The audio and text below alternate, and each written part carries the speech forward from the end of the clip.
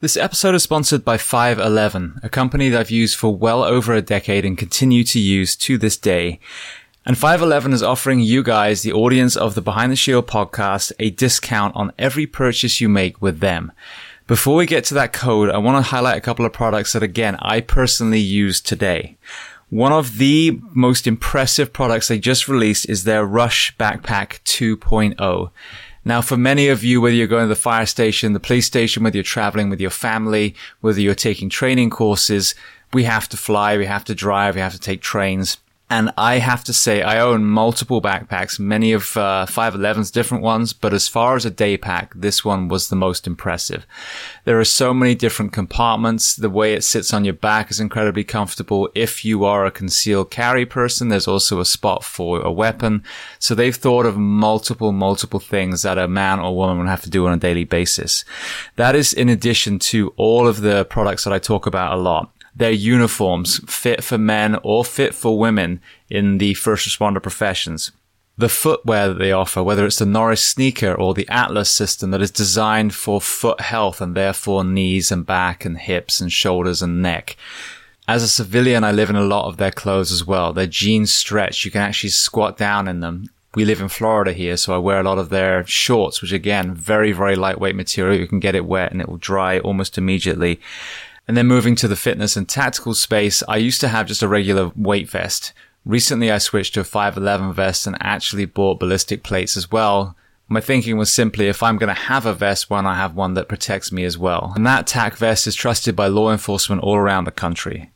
So I mentioned they were going to offer you a discount code. So if you go to 511tactical.com and enter the code SHIELD15, SHIELD15, you will get 15% off, not just that one purchase, but every time you visit their store.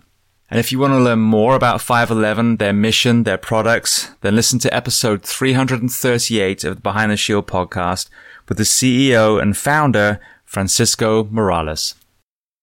This episode is sponsored by Bubs Naturals, yet another company that I tracked down to bring on as a sponsor because I myself love their products.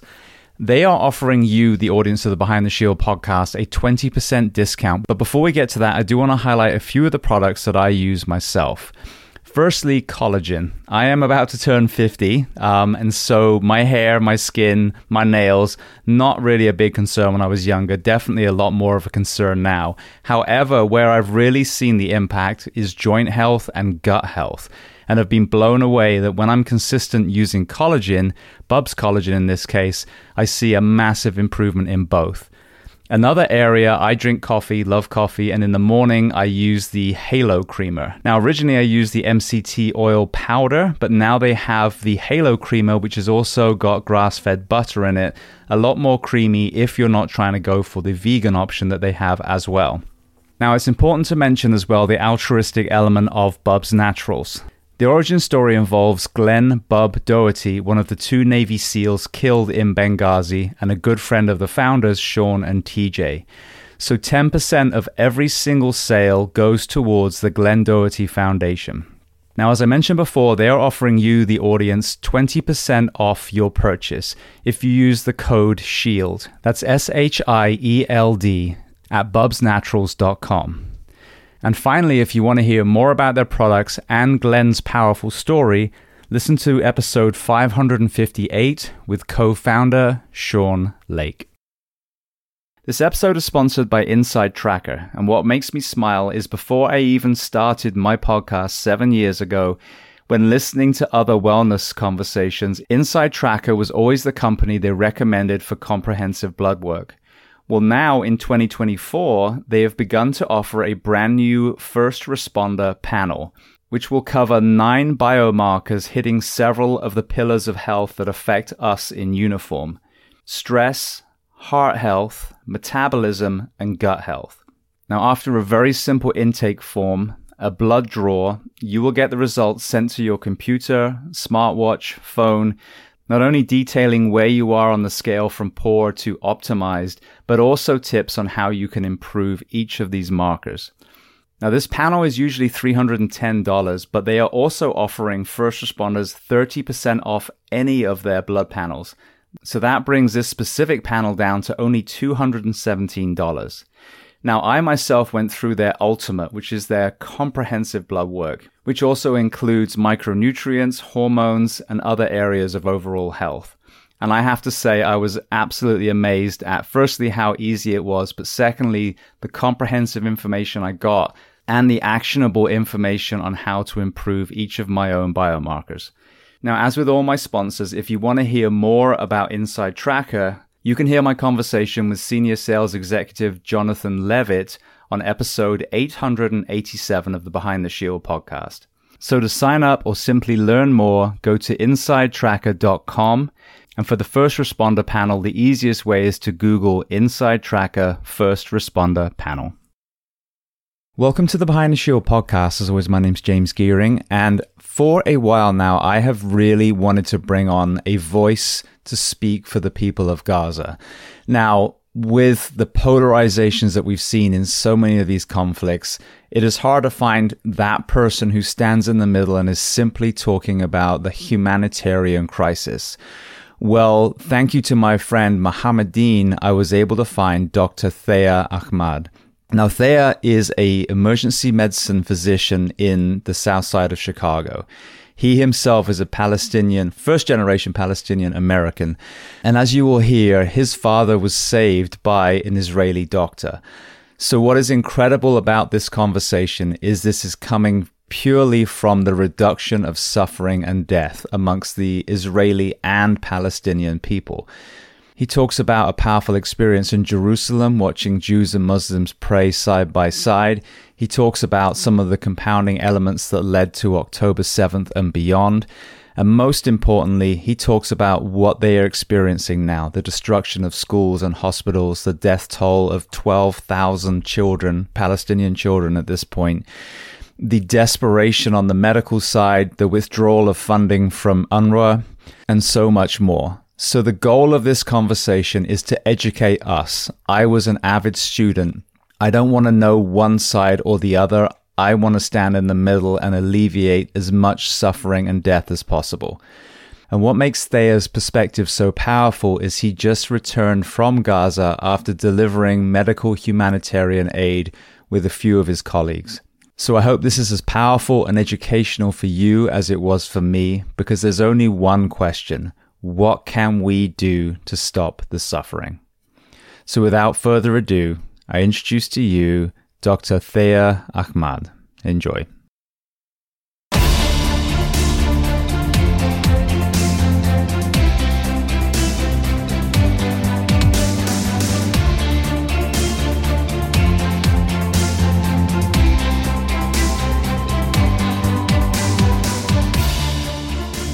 Well, Thaer, I want to start by saying, firstly, thank you to our mutual friend, Mohammed, for making this introduction. And secondly, to thank you so much for coming on the Behind the Shield podcast today.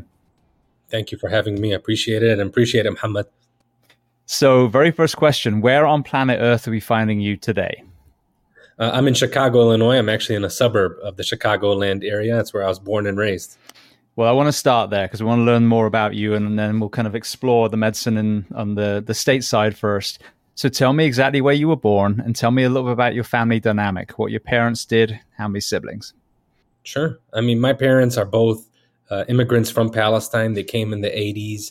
I was born at Cook County Hospital. And for anybody that is familiar, it's kind of this famous county hospital in the Chicagoland area, known for trauma and known for where all of the people who were training in medicine for a very long time would somehow rotate through Cook County.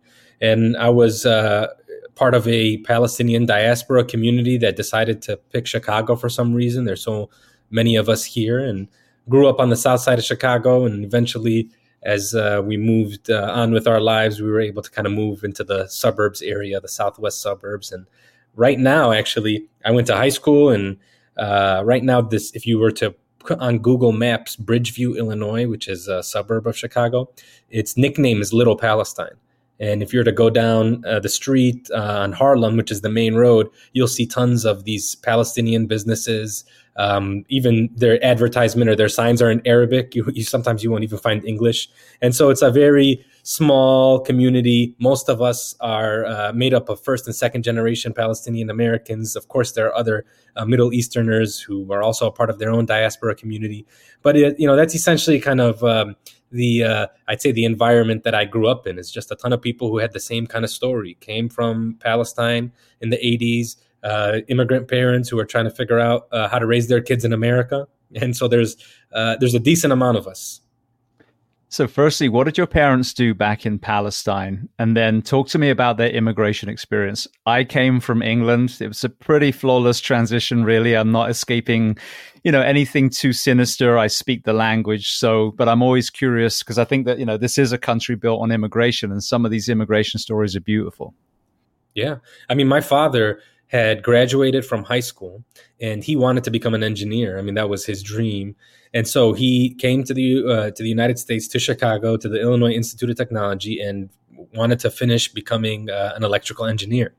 At some point, he decided he thought it'd be good to get married and start a family. And so my mom, who is actually from a suburb of Jerusalem, but ended up being displaced during the '67 war to my father's hometown, which is like a very rural village, also a northern suburb of Jerusalem, but more north than she was. She was a little closer to the old city. And she got displaced to his village. I mean, this is a village full of farmers, 3 or 4 main families that make up the entire village. It's called Aram. And they were able to kind of meet each other, and they decided to get married. They fell in love, and he was here for a while before he was able to bring her over. But eventually, she came to the States, and I actually was born while he was still a college student. And there's a picture of me at his graduation. My father's no longer with us; he passed away 5 years ago. But it's actually interesting because I do want to mention this. I think it's shaped so much of who I am. When my father was 9 years old, he developed rheumatic heart disease. So he had strep throat. And again, his family's, a farmer village sort of family. And so they didn't really kind of pick up on the signs when he first got sick, when he had strep throat, because it just kind of was this infection and this lingering weakness that never went away from my dad.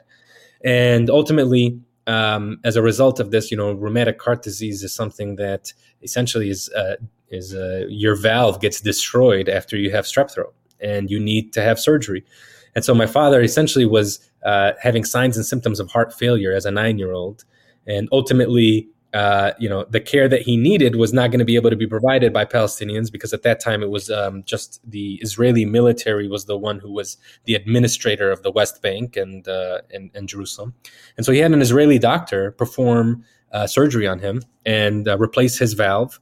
And I think to me, that's shaped so much of who I am growing up, just knowing that there's this dynamic in place, that, there's this conflict that exists in the region. And my father was able to get this sort of life-saving care done. So there is an opportunity for this sort of ability to have some peace and to be around each other without it having to result in sort of occupation and conflict and siege. That's just kind of a brief little history. But I will say this: my parents had every intention of going back. So growing up as a kid, I have 3 siblings. We were always under the impression that we were going to go back to Palestine and we were going to live in Palestine. Of course, that never materialized for many reasons, but mostly Palestine was never stable enough for us to be able to go back and actually pursue the things that we wanted to pursue. And so that dream stayed a dream. It was never realized by us.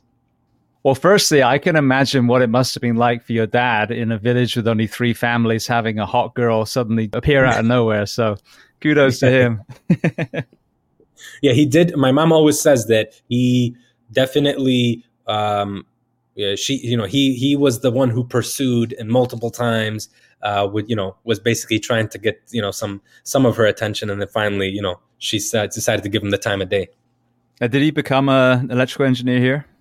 He did, yeah. He finished his degree, became an electrical engineer, ultimately ended up, kind of becoming an entrepreneur, small business owner. And I mean, that's what it's funny because that's so many. That's the story of so many Palestinians here. They're all small business owners and entrepreneurs, and They for some reason they've got some decent skills in kind of running and opening up their own businesses. Yeah, I mean, I think this is the thing.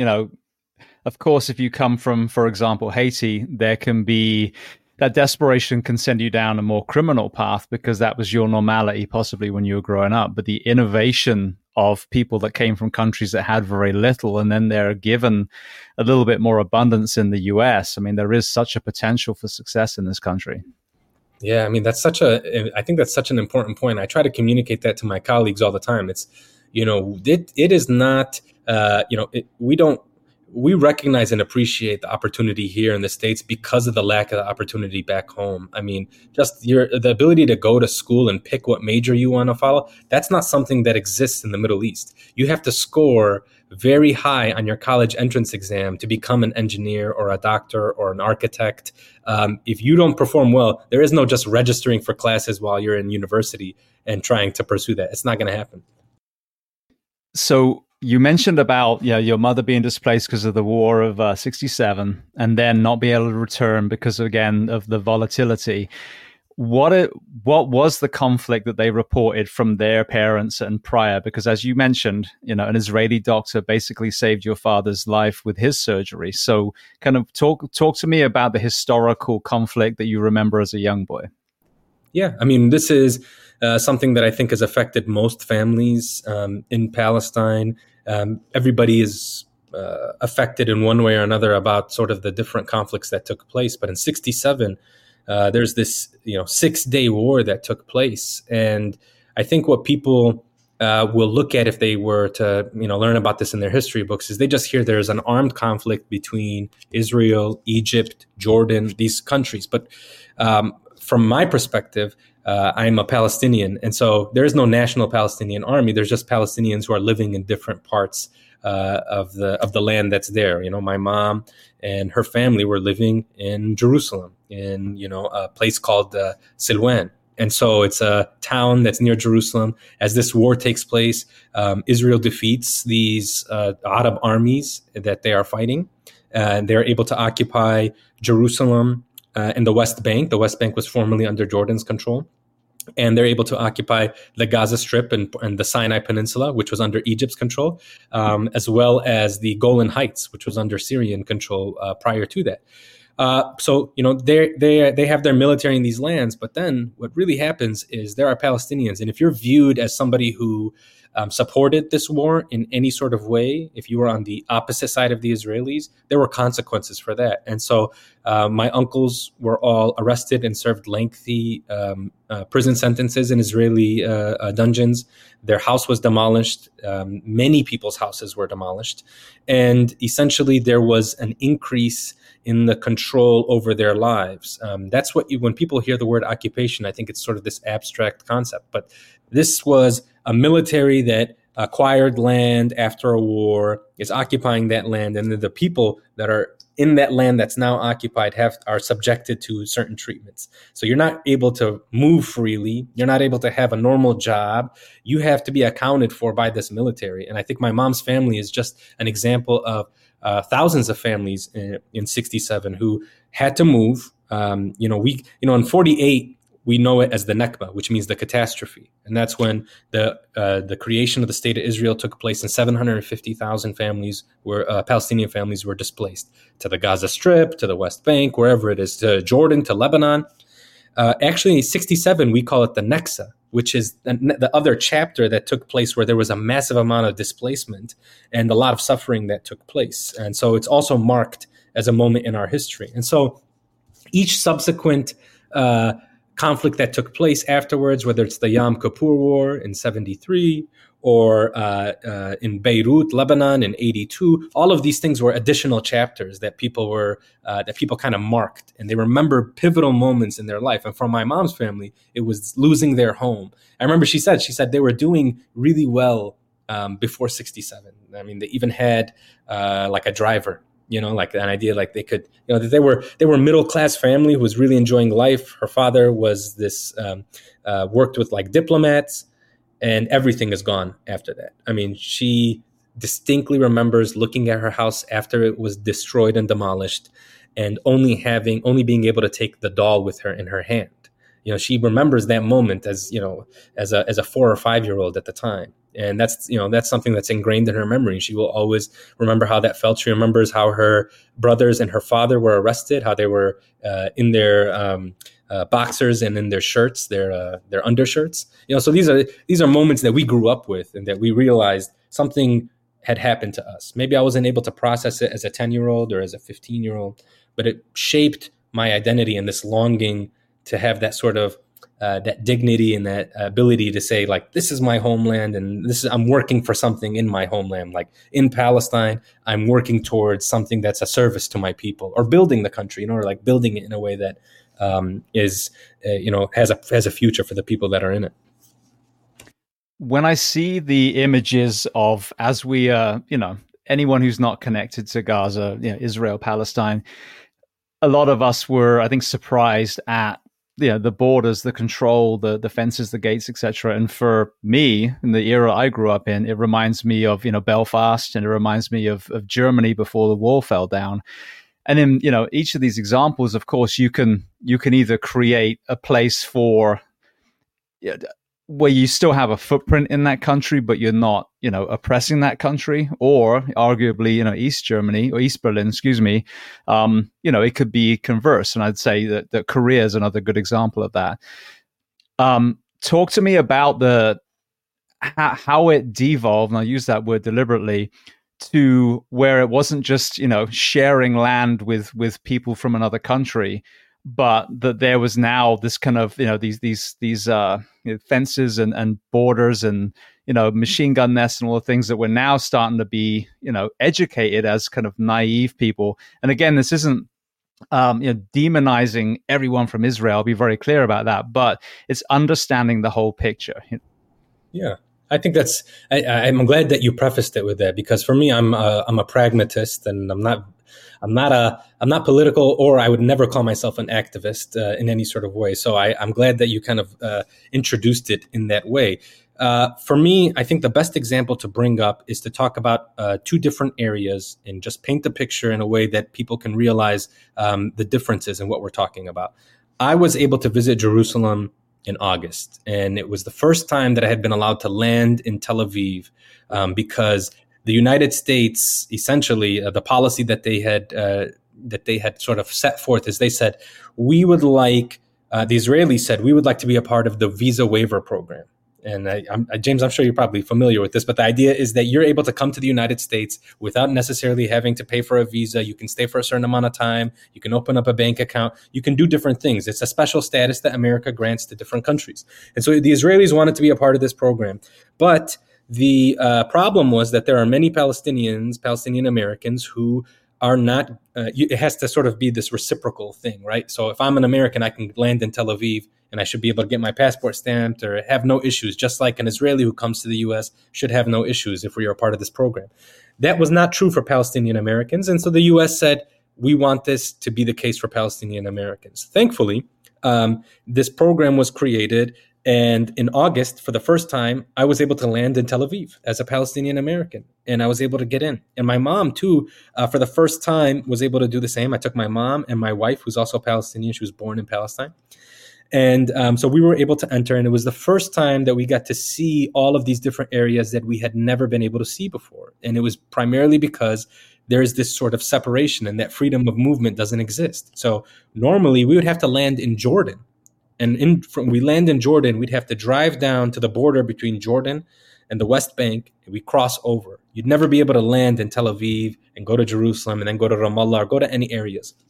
But I visited Jerusalem, and it was beautiful. The old city was amazing. I mean, you are walking down this historic place, and you are seeing Orthodox Jews at the wall praying, and you are watching Christians from all over the world walking in the old city. They're carrying these massive crosses, and they're going to the Church of the Holy Sepulchre. And you're watching Muslims who hear the call to prayer and are going to Masjid al-Aqsa, or the mosque, Al-Aqsa Mosque in Jerusalem. And everybody's walking past each other. People are buying from each other's storefronts. People are eating.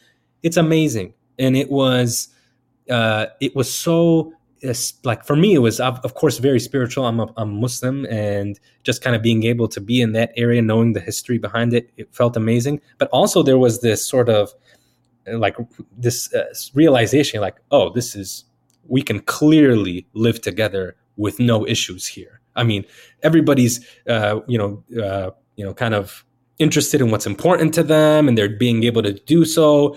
And so I felt that I felt special. I felt this was super special. I felt so connected to the area. I felt that everybody was kind of respectful of each other.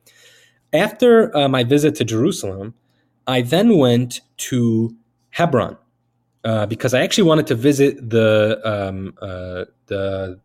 Tomb of the Patriarchs. I think is the English translation of it, Haram al-Ibrahimi in Arabic.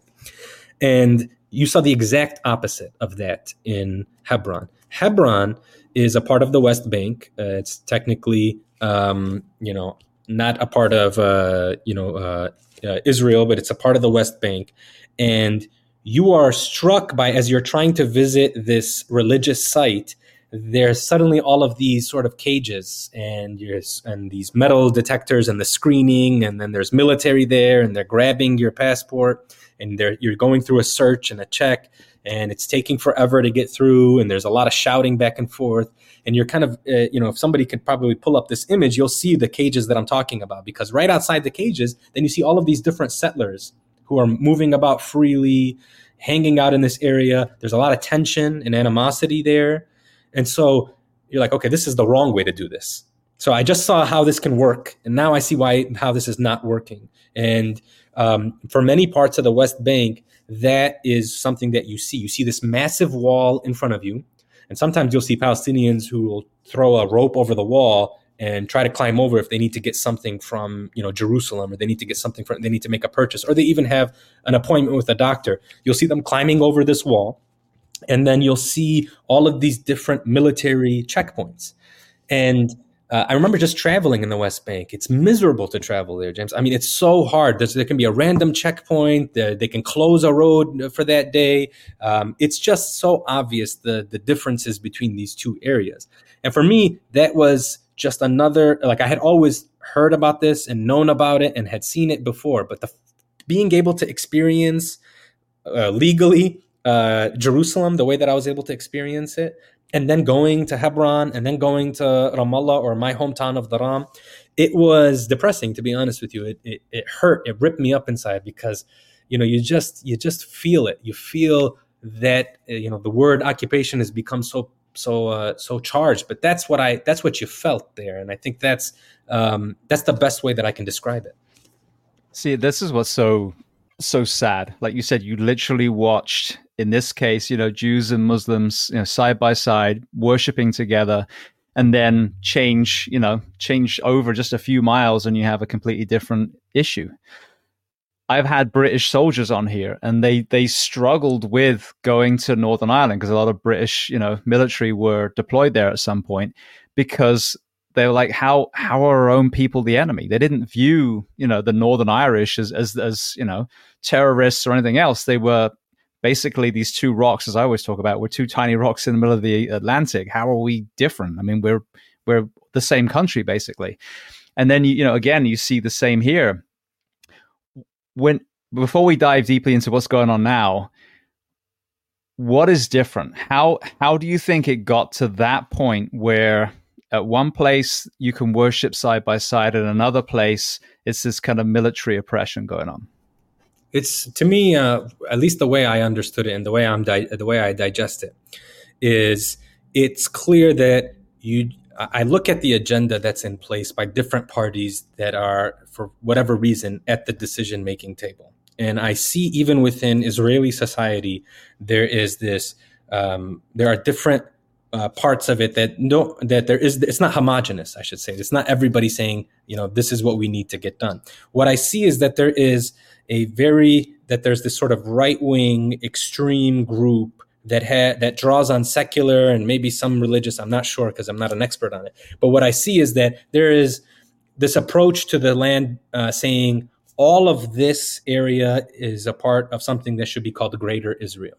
There's this sort of understanding that this belongs to greater Israel and it needs to be a part of it. And that's when I look at what's happening on the ground, that makes sense, that's sort of what's transpiring. So settlements in the West Bank that keep growing and growing, and now you're going to probably within 5 years, you'll reach 1 million settlers in the West Bank. It makes sense that is a really hard fact to change on the ground. What's going to happen to these 100, million settlers? And then what is going to happen to all the Palestinians who are hoping that where those settlements are right now would have been the homeland in this, in a two-state solution compromise? That would have been, known as Palestine.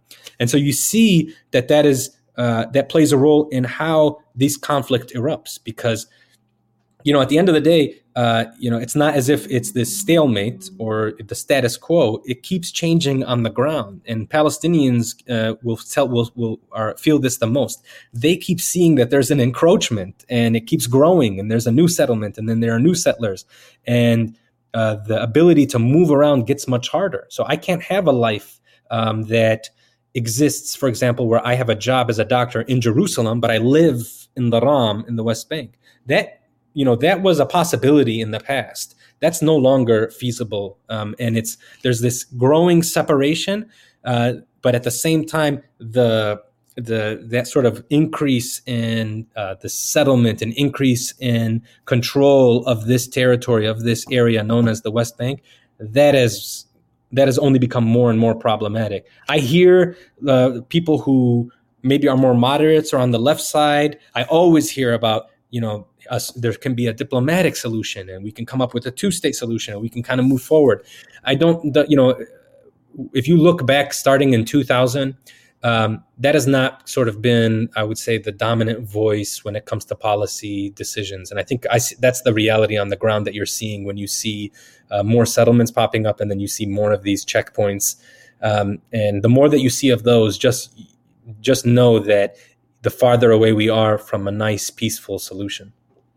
I've heard this from more than one country, that when a figure really gains the trust of the people and is really trying to spearhead a coming together, a community, more often than not, that person ends up getting executed. It happened in Afghanistan, and I believe, but please correct me if I'm wrong, the people that were behind that movement, the same thing happened with you.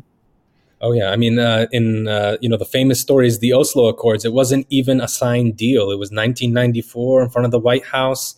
And Yasser Arafat and the Prime Minister of Israel at the time signed this accord. I mean, these were people who were bitter, sworn enemies. They absolutely hated each other, and they finally signed a deal that was saying another deal will come. Like, we're going to start talking to each other. And that the Prime Minister of Israel was assassinated when he came back a month later. I mean, that's unfortunate, but that's kind of what takes place. And even now, many Palestinians, including myself, feel like because of those forces that are so against a real peaceful solution, the Oslo Accords actually were probably the worst thing to happen to Palestinians, because it was just created this sort of strong resistance and reaction to any sort of peace taking place by the extremists, of course, by extremist people who are not willing to have conversations or compromises. That's unfortunate that that's who kind of makes these decisions that have this ripple effect for decades to come. Yeah. Well, I mean, even looking at our own soil here now, if you look at what is most likely the backstory of the assassination of JFK and Martin Luther King, it wasn't some dude in his house going, I don't like that guy. It was most likely the powers that be that were like, well, this person's really bringing everyone together, and we're going to lose some of our power. So, we can look overseas and go, that's a shame what happened over there. Well, it's happened on our own soil over and over again.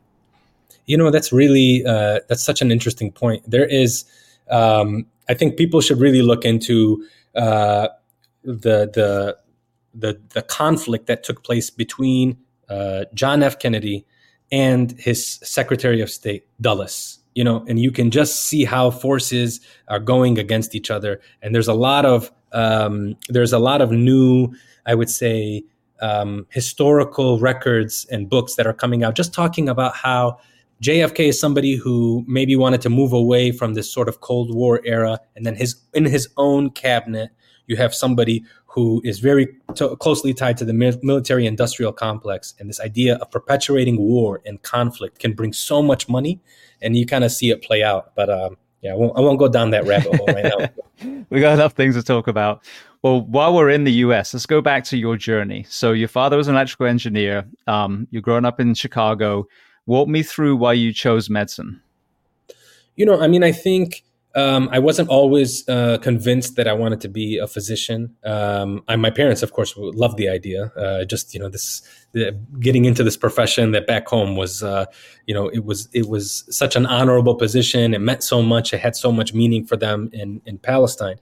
And it was so hard to become a physician back home.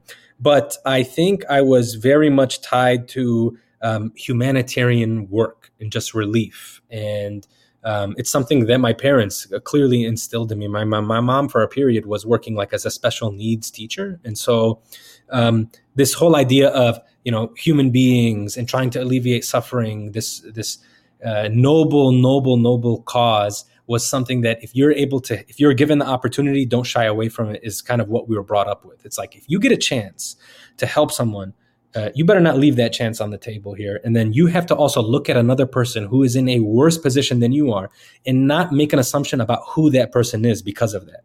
Their circumstances or their environment, right? They may have put them in this position that's, they're worse off than you are, but it's nothing to do with the character of who that person is or something that they did wrong or something wrong with them. I remember my dad would always say that, because there would be people who, are in really tough spots, or they may need some help. And the one thing that he would not tolerate or accept is any of us or anybody around him kind of making judgments about those people, because he's like, how easy it is for us to be exactly the same way. There's nothing special about us and nothing wrong about them to think that they're in this position because of that and you're in this position because of this. So I grew up with that. I went to, while I was in undergrad, I was very interested in psychology, and I got to, while I had a gap year, work in humanitarian relief. And I think that exposure, I went to Gaza as a part of a humanitarian relief mission. I dealt with Syrian refugees just in the Middle East, being able to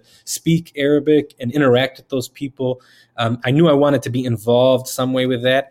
And then I came to the realization that I actually wanted to get my hands, for lack of a better term, dirty. I really wanted to work with my hands. I figured being a physician and then being a part of the global health community was the best way to do so. And I thought I could be more impactful too, if I just gained that sort of knowledge that comes along with being a physician. So walk me through your kind of journey into medicine, and then why you chose emergency medicine specifically. Yeah, it was, I think it was clear what I wanted to do. I always knew I wanted to be an ER doctor. I just didn't know that it was emergency medicine that would take me there. I remember being in medical school, finally getting in, and sharing with my mom. It was September, and I had done an interview at Michigan State University for the School of Medicine there. And I remember getting a phone call on Friday and them telling me, hey, we want to let you know we're going to accept you into the School of Medicine here. This is one of our favorite parts of the job. And I remember how excited I was. I was getting ready to go to Friday prayer, actually. And I called my mom, and she wouldn't answer. So I hammer called her 5-6 times. And then she calls back, and she's annoyed with me. She's like, I'm at the doctor's office. I'm at an appointment. What's going on? I'm like, okay, no problem. Just go back to your appointment. I just want to let you know your son is going to become a doctor. And I remember she tells me now that she was so happy that she grabbed the doctor and squeezed and hugged her. She's like, the doctor was super awkward about it.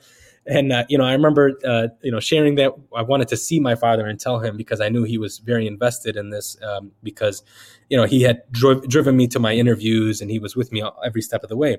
And I remember just kind of that happiness, and then realizing that I wanted to be more than just like this physician who lives this nice life, who's going to make some good money and who is going to kind of, have that traditional story. I wanted to have a real impact. I thought about legacy even. And so even in that moment, I was looking for what would give me the opportunity to be able to have an impact. And I knew that was fulfilling because I had worked as an outreach coordinator for an international NGO. Like, I knew that satisfaction for me was the success of a project in an underserved area, or relief entering into a post-conflict zone, or a natural disaster, being able to strategize about how you do that. I gained so much satisfaction from that. So throughout medical school, I was looking for that opportunity.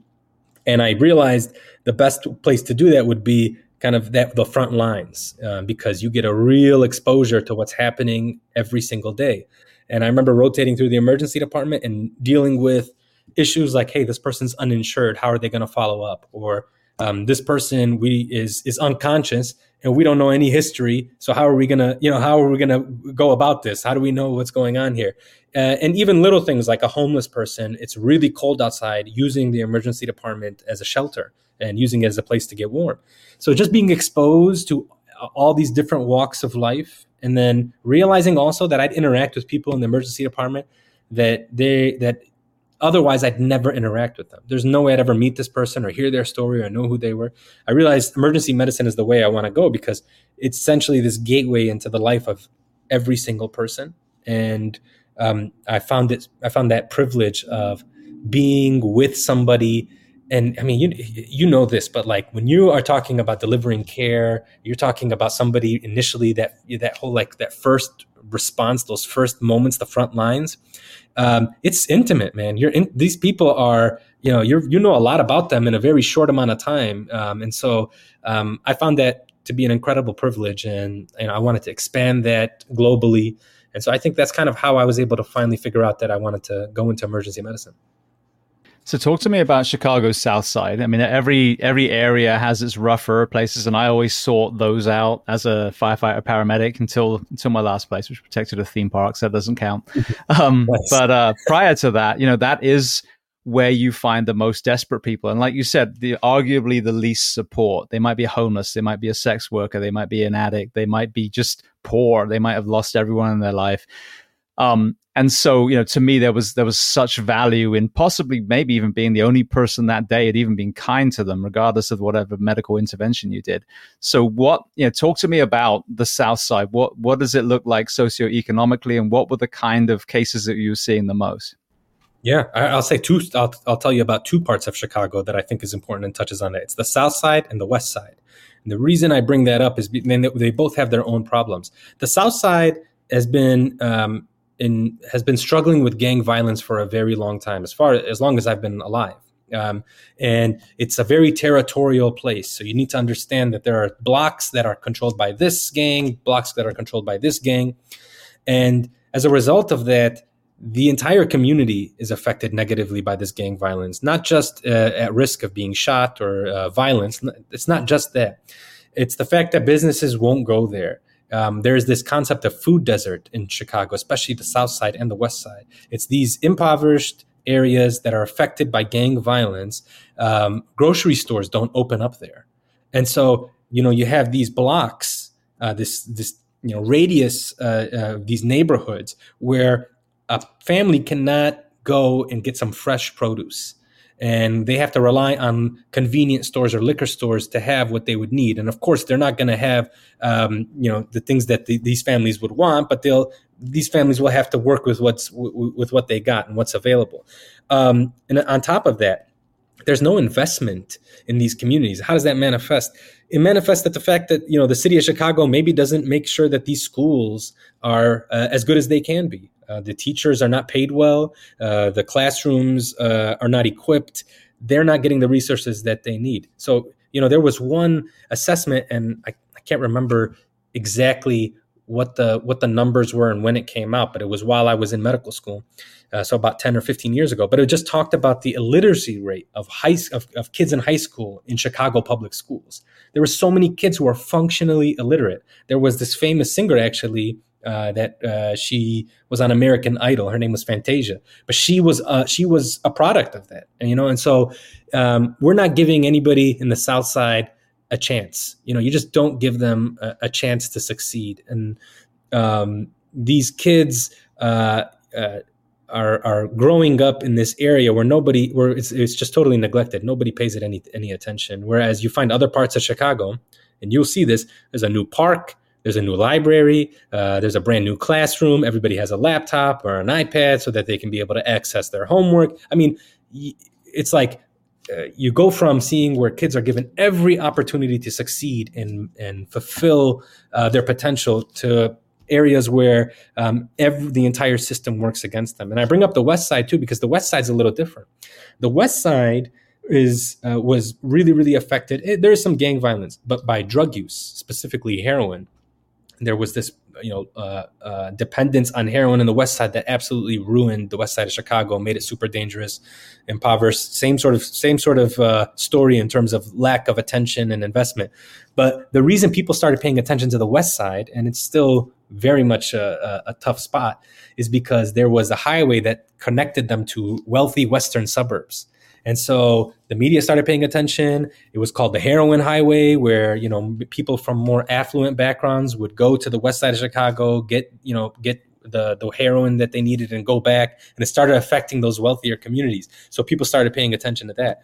But Chicago is a really interesting place because it is still very much segregated. It's still separated by socioeconomic status. It is still a very corrupt city with respect to elected officials. I mean, that's why it's called the Windy City, not because it's cold and windy, but because our politicians can be swayed, in whatever direction as long as you're paying them. And so, all of that ends up working against a regular person who's trying to just live their life in Chicago. All of these different things, it works against them. And so I think when you're training in Chicago, I went to medical school in Chicago. I also trained in Detroit that had a kind of a similar background. But you're really exposed to just how some people the way that the system is supposed to work is not working for them. It's absolutely dysfunctional. And that's kind of that's a tough thing to kind of digest as you're like, as a doctor, as a medical student, or as a resident. You're like, okay, this is wrong, but I can't do anything about it. I've got to discharge this patient home who I know has no doctor anywhere near their house, is not going to be able to afford their prescription medicines, and will not follow up. And so I don't know what's going to happen to them, but this is the hand that I'm dealt. And so I just watch them walk out the front door of the emergency department, knowing that you didn't do much for them. You didn't kind of fulfill your duty. There's so much to unpack from those observations. I want to start with the school side. So I had a gentleman who now lives in Australia, but he's from Finland, and he tours the world talking about the Finnish education system. And if you look at the kind of league tables, they're always number one or number two.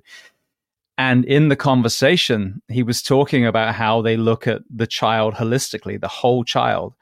And where there are issues, where there are maybe areas of Finland where it's poorer, where there are, greater challenges, they put more money, funding, support into those areas. Arguably, especially with this ridiculous standardized testing, money system that we have here, it's the opposite. As you spiral down, you're only going to get worse and worse and worse. So, there's that one part. Now we take Chicago. We know the name Al Capone because of alcohol prohibition. After that happened, we're like, well, this was a complete disaster. Let's not do that again. And then literally about 2 years later, Harry Anslinger puts in drug prohibition, starting with reefer madness, and then it snowballs from there. And me personally, as a firefighter, as a paramedic, having pulled so many yellow sheets over so many corpses, have witnessed firsthand, behind the curtain, of the ripple effect of drug prohibition, the gangs, the prostitution, the homelessness, obviously, the addiction and overdoses. And so my personal opinion is that just like alcohol prohibition has been an epic failure, it should never have even been allowed to be a thing. And when people hear that conversation, like, oh, so you can now go in the grocery store and buy meth? Like, no. If you're caught with a user's amount of meth, you're funneled into addiction treatments, mental health treatments, job creation, which they did in Portugal. And I had the guy that spearheaded that on the show a couple of times now. So it's taking the money on the quote unquote war on drugs, which everyone knows is an epic failure, and proactively putting it into getting people from traumatized back to, functioning members of society that are also now paying taxes. So what is your perspective of the impact of drugs, whether it's the selling, the violence, or the addiction, on the health of Americans? Yeah, I mean, I think I totally agree with kind of everything that you just said, because what we're seeing is we're seeing sort of the effect of this. And I think anybody that works in medicine realizes that there is this vicious cycle that takes place. If somebody overdoses on heroin or on fentanyl, which is very popular nowadays, and you're able to save their life, and you're able to give them the Narcan that they need to start breathing again, and then they walk out of the emergency department. If you think that the care stops there, then you failed that person. You failed the community, because if they're at least willing and asking for help, which many people many people are saying, yeah, I would like to, I would not like to have this addiction that I'm struggling with. And if you're not able to sort of address that in a holistic way, we're failing them, and we're going to see them again and again and again. You're going to see that person come back. Addiction has long been viewed as a vice and not as a medical problem, not as a disease. And when you start addressing it as something that somebody is struggling with, and not that this person is just a lost cause or they suck, if you start thinking in terms of, okay, how is this affecting their body, their physiology, the addiction center in the brain? How can I support any sort of recovery and abstinence from this? And you start funneling resources in that direction, you will have success. And we have a program at the hospital that I'm working at. It's called the Trauma Recovery Center. They were able to get a grant. And what they look at is they take a look at victims of trauma. They look at people who have been struggling with access. And they try to do these interventions on a community level and on a personal level, because it's not just that, hey, you came to the hospital with a gunshot wound and we're going to treat the gunshot wound and give you your tetanus shot and make sure you don't get infected. It's what else does this person need to allow them to succeed in life and to have better health outcomes as a result of that. So if we're starting to do that I think we're very slow with respect to, and I'm talking about the American medical system, with respect to trying to address that from the drug perspective, from drug addiction. But I'm starting to see some really successful programs that just look at, okay, what does this person need? How can we support them in their journey? And sometimes it's establishing counseling, and I'm not talking about drug, like a drug addiction center. I'm talking about actual, just like a social worker or a mental health counselor, or somebody that can kind of begin having a conversation, that you can develop some incredible individualized programs, and these people can have this amazing recovery. But it has to start by realizing we have to build these institutions.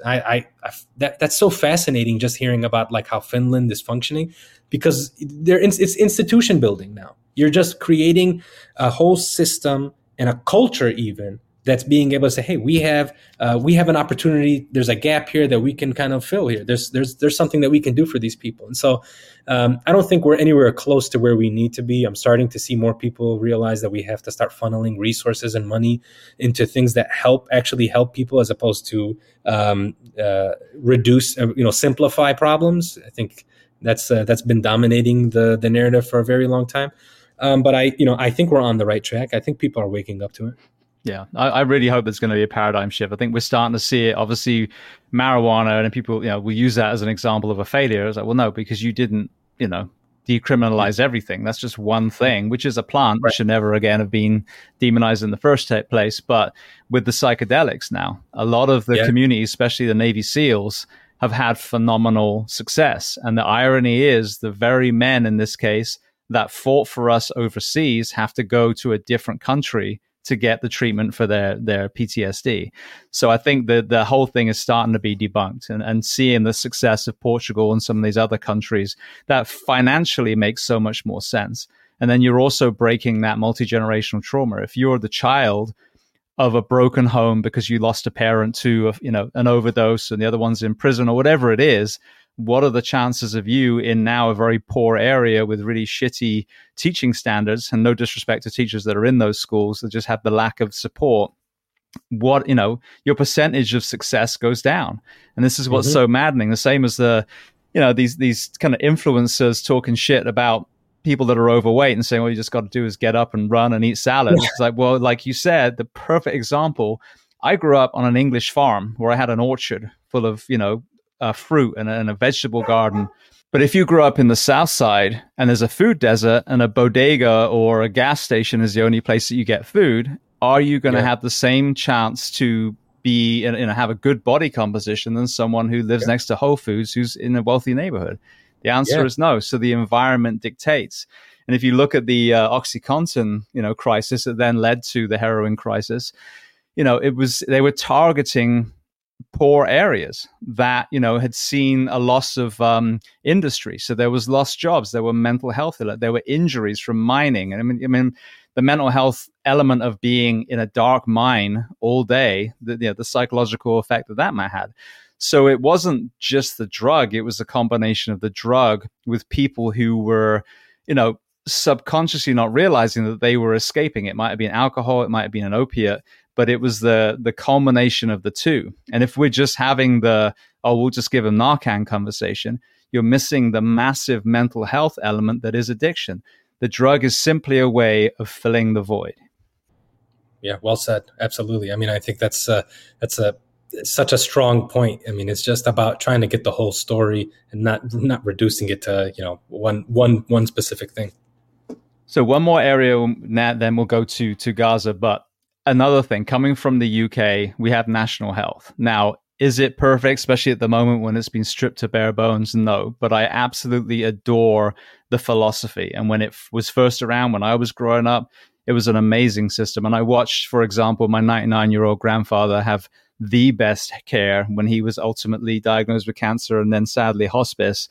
But he had been priced out of the private insurance that they'd paid alongside before he got ill. And the NHS was phenomenal. When I think about, the addiction, the gangs, all these things, when you have a profit-based system, the kind of I got mine system, as you said, we don't have to worry about how that homeless guy is going to take care of his septic wound because he's not on my policy. What is your perspective of that altruistic view that your father bred into you versus the way our profit-based system is in the US at the moment? I think if anybody just peels back one layer, they realize this is not sustainable and it doesn't serve any person any good. It does not serve the interests of people on any level, community level or individual level.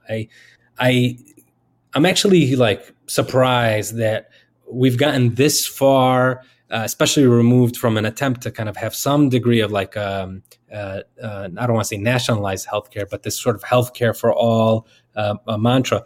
It's amazing that we're probably 15 years from it, or at least over a decade from people kind of talking about this and legislation being passed to it being just as broken as it's ever been. I mean, it just blows my mind to think that we aren't looking at healthcare as a community-based problem. And, this idea of, hey, you pay or you get what you pay for. It doesn't work when it comes to medicine.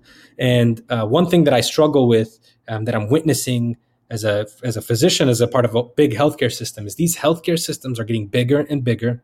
They're eating up these smaller healthcare systems. These insurance companies are getting bigger and bigger, and now they're starting to talk to each other in a very flirtatious way that's very bad for us as patients. You are saying, if my healthcare system is home to 1 million people and they have 1 million patients that they take care of across 7 or 8 states, and then you have this huge insurance company that's also in that same region. They're looking at each other like, hey, how about we make some money together? How about you stop, bringing in these patients or admitting these patients, you send them home? Or how about, you give us these special prices? If you notice, the two things that I just said have nothing to do with somebody's actual healthcare or the problems that they have. And so it's not patient-centered anymore. It's not disease-based anymore. It's purely payer mix now. You're going to hear that word. Who's the payer mix? The insurance company, or how much is this? How much do we get reimbursed? Or, is this person? Can this person follow up so that we can avoid an unnecessary admission? It's like that conversation is so ingrained in our system now. I don't know how you resolve, how you can start moving away from that, because they are becoming, they're digging their teeth in here in a way that's really hard to get rid of this system the way that it's in place. And so I think, if we can move it back to a community-based discussion saying, this is the rate of cancer in our community. And what we noticed is that there's a significant amount of colon cancer. If we can start early interventions with respect to diet and, transitioning to healthier foods, in the long run, in 50 years, we have less rates of cancer. We're doing much less long-term, like we're spending much less on healthcare. People are healthier. They're moving around better. I think that's the approach that we need to take. And everybody's in agreement in terms of the medical community of providers, of, and nutritionists. I mean, you could talk to anybody. They're all in total agreement. Early prevention is better than dealing with it afterwards. Like primary prevention is better than secondary and tertiary. But I think the C-suite and the MBAs are not interested in that conversation because it's a significant amount of early investment. I think long-term it will work out. Everybody can still make their money. But, you want to end the quarter strongly as opposed to thinking about, in 10 years or 20 years. That's the problem here. We're having that same problem in the fire service at the moment. I'll keep this brief because I talk about it all this time. But, a lot of fire departments in America work 56 hours a week. And a lot of them with the understaffing at the moment, we're talking about an 80-hour week, once, twice a month. Yeah, it's insane. And it's also just as insane as like the residency, the number of hours a resident doctor does. And you learn the origin story that it was a coked up surgeon that started that, and we never changed that either. But but again, it's the courage to ask for a lot for that one budget year, knowing that you're going to save a huge amount of money for your city, your county, and in this case, improve the lives of your first responders. Now, if you look at you touched on the military industrial complex. This is one thing I've asked a lot of our military members, where are the checks and balances for stopping sending our young, basically boys and girls off to war if there are people making a huge amount of money on uniforms and weapons and MREs, etc. It's the same thing to me with the medical system. If you had, and it doesn't have to be run by the government, but if you had a tax-based national health service where everyone got coverage, full stop. So not just the veterans or the poor or the elderly, but everyone. And now you have this, this bag of what do they say, coifers, whatever the term is, coins anyway. You're going to be driven to make your nation as healthy as possible so you don't keep dipping in that pot. Conversely, if you have a profession where there's a huge amount of money made for long-term prescription, for example, then, it's taking the gloves off.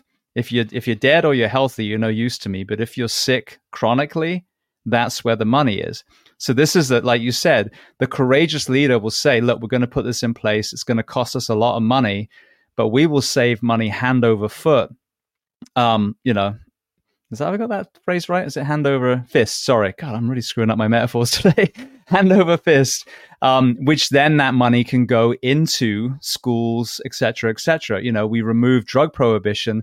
Now, all of a sudden, we're not arresting every addict and sending them into prisons and freeing up the legal system. Now we're saving money that way. But it's that courage in leadership that is absent. Everyone wants to look good in that budget year, in that election cycle, rather than actually doing what's best for the country. Yeah, definitely. Yeah, I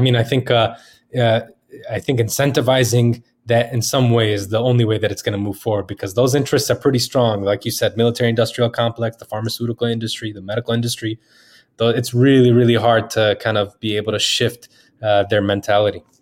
Absolutely. Well, again, you've painted a beautiful story, as you said, of an Israeli doctor that saved your father's life, and what you saw as far as that community amongst prayer in one of the perspectives in Jerusalem.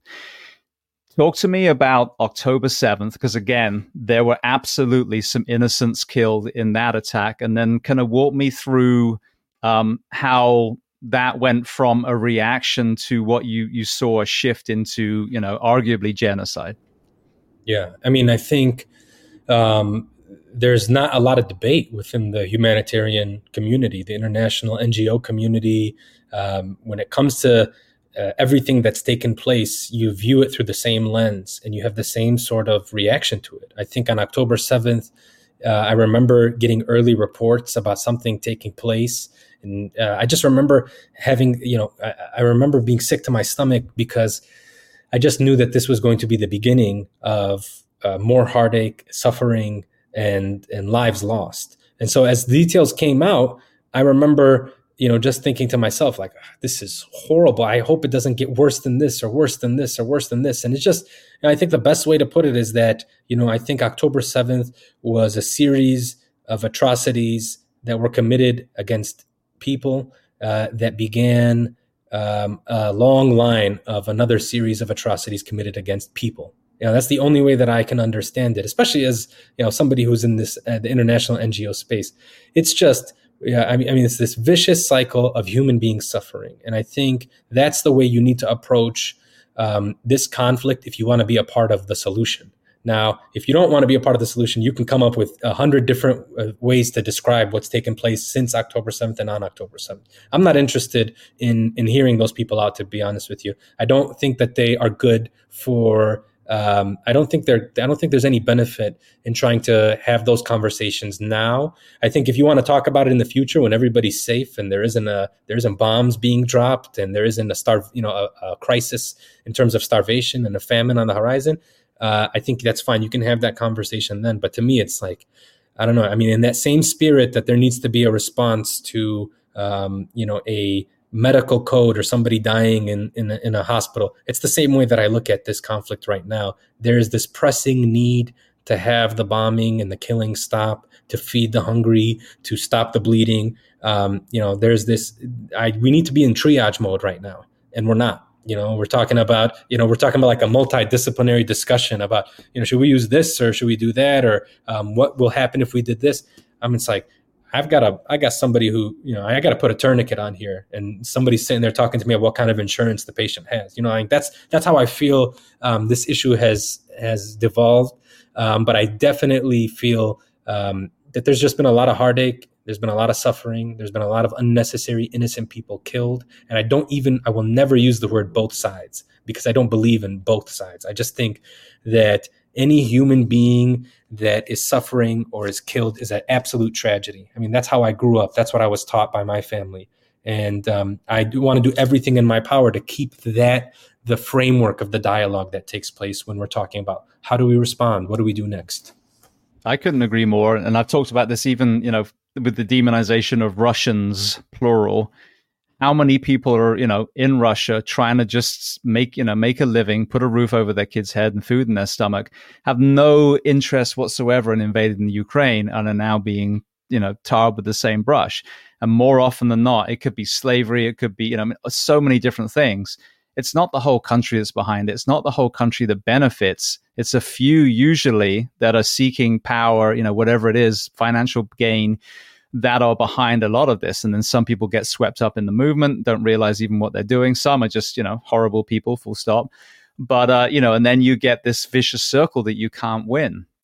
Now, I've had quite a few people, of military members from all over the world. And it would seem that there really is a deliberate attempt to minimize collateral damage when you're wearing an American uniform, Canadian, British, Australian, etc.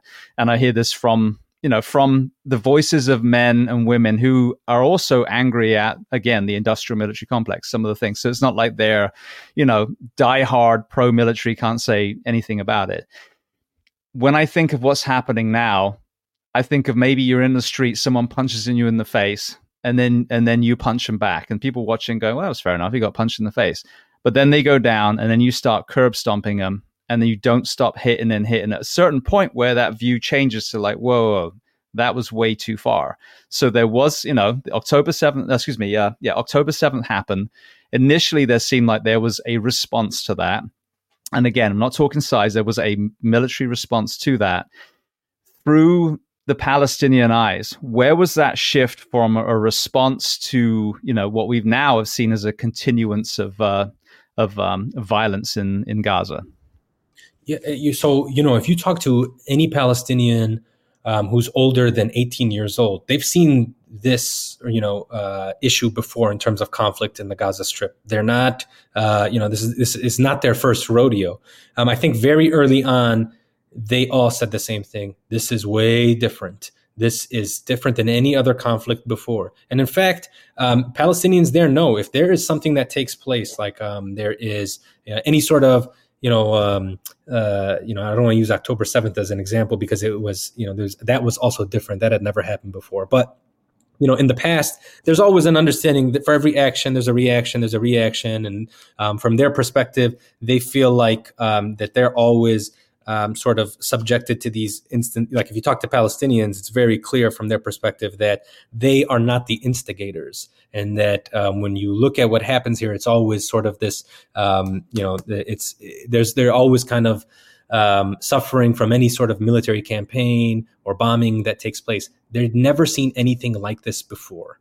They were used to airstrikes and drones. They are used to certain neighborhoods being targeted. They're used to certain areas being known as this area is going to be a hot spot. They said very early on in October, it was clear that everything was going to change forever in Gaza. And I would ask, why do you say that? Why would you say that? They said right away, everything was cut off. It was a switch button. So, Gaza Strip gets a lot of its water from Israel. There's a pipeline of water turned off.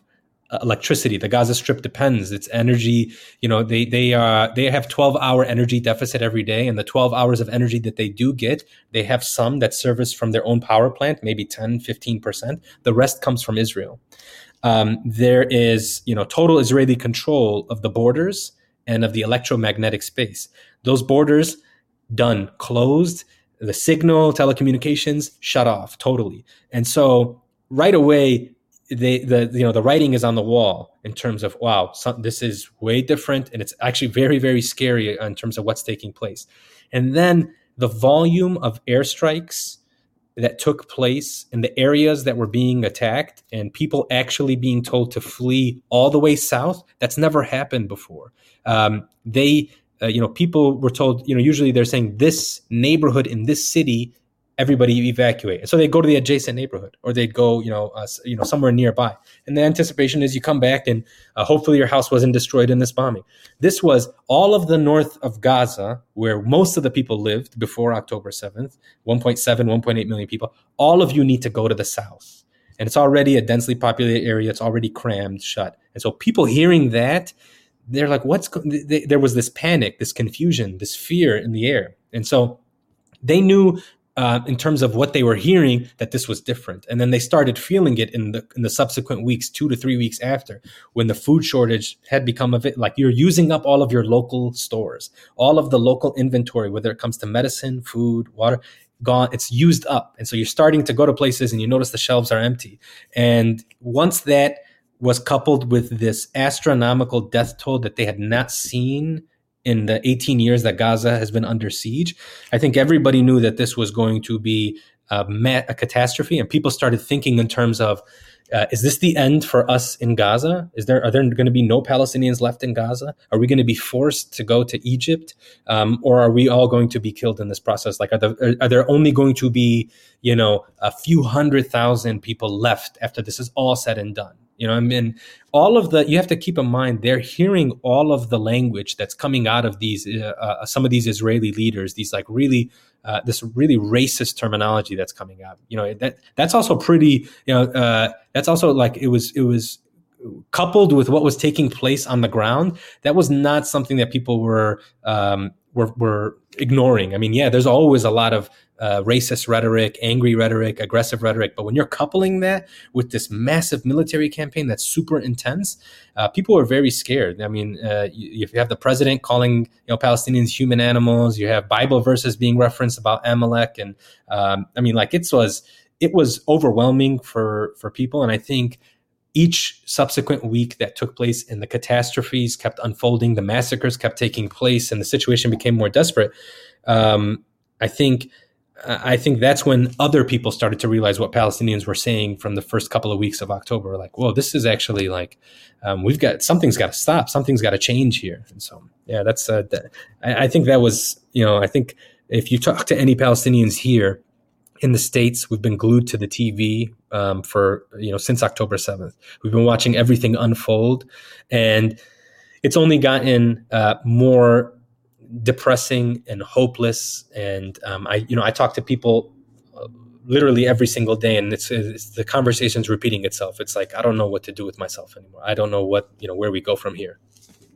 See, what's so sad, and again, rather than a reaction to the initial attack on October 7th, we're seeing something completely different.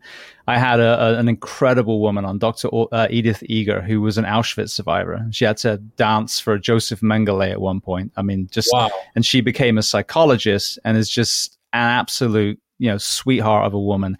And through this whole thing, I've been watching what she's been putting out, and it's the same thing. It's love, compassion, forgiveness. It's trying to get back to what you saw in Jerusalem is the answer.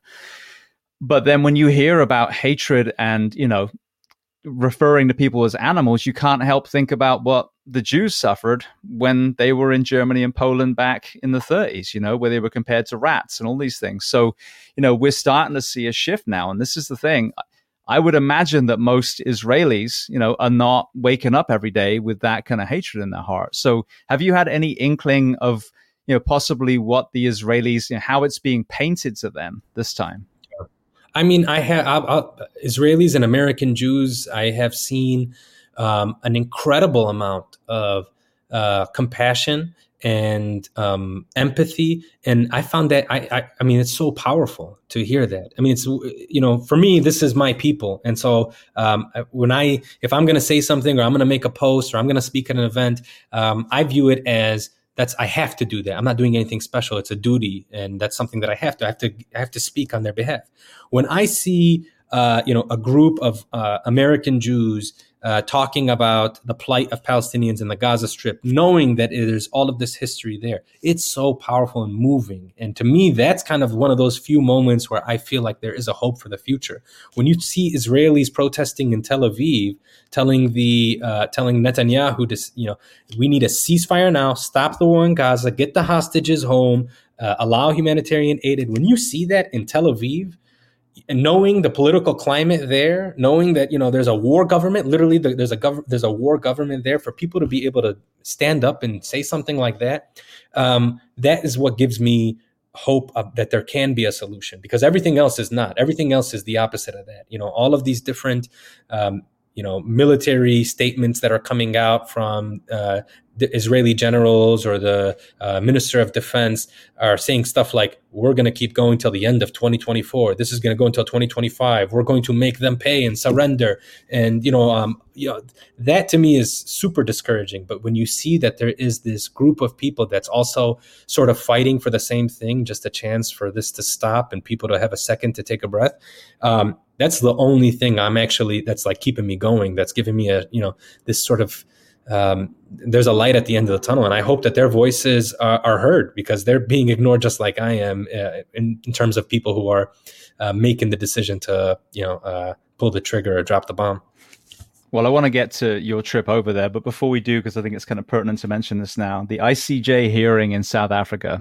As a little boy, I grew up, where originally there was apartheid. I was seeing it on the BBC, and then we had Mandela and de Klerk and some of these incredible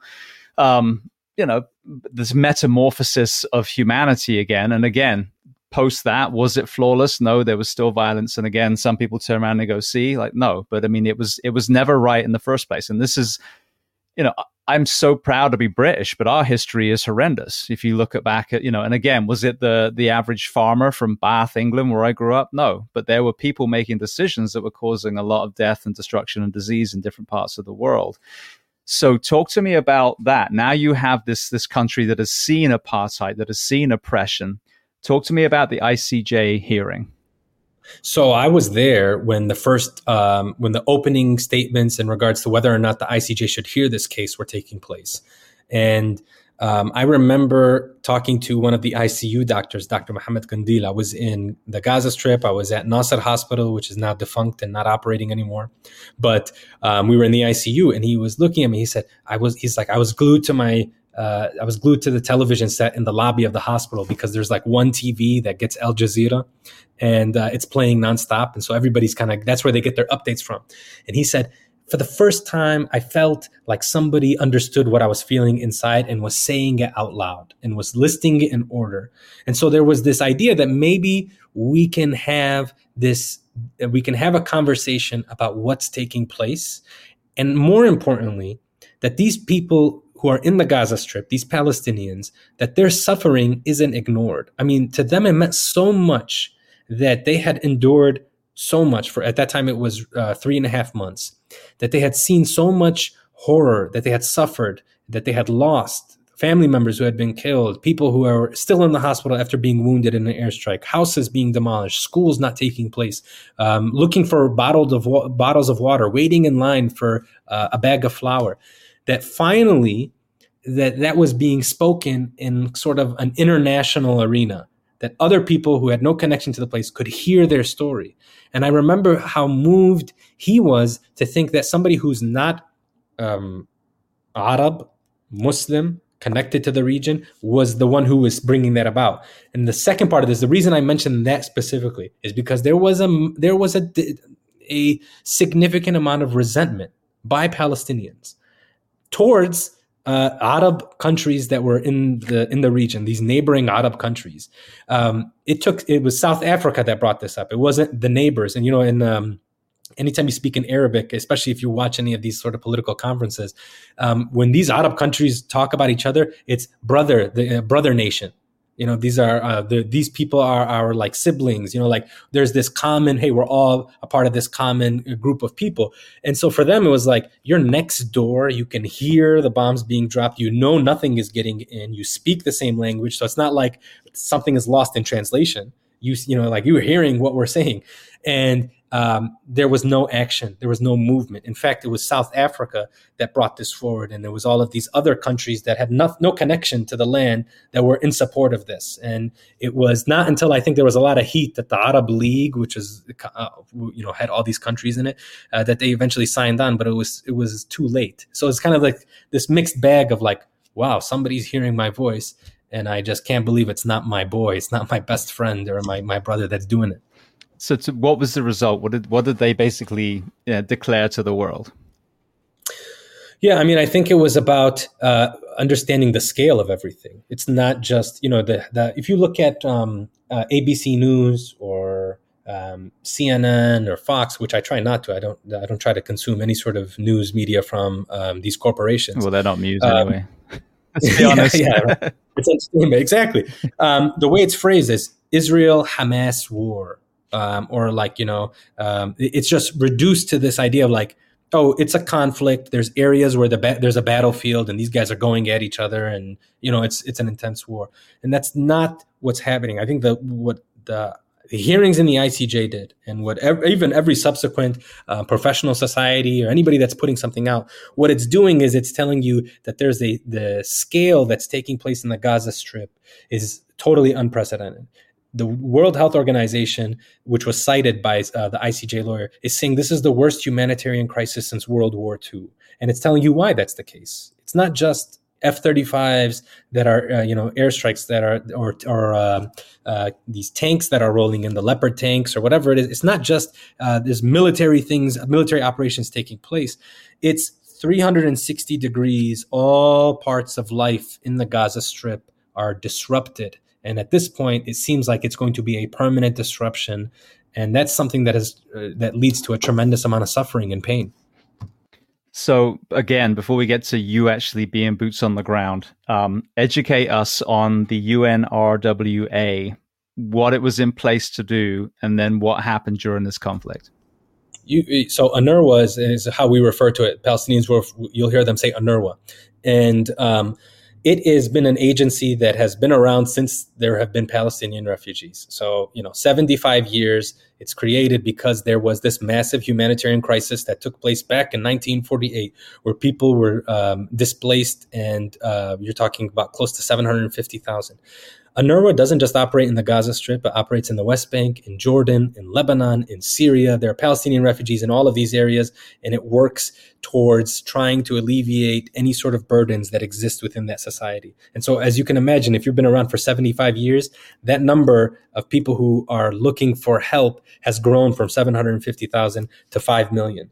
And what UNRWA does is it is this lifeline for Palestinians, especially in the Gaza Strip. I mean, they do everything from schooling to shelters to sanitation to water programs. I mean, they've got it covered. And that's something that they've been doing for a very, very long time.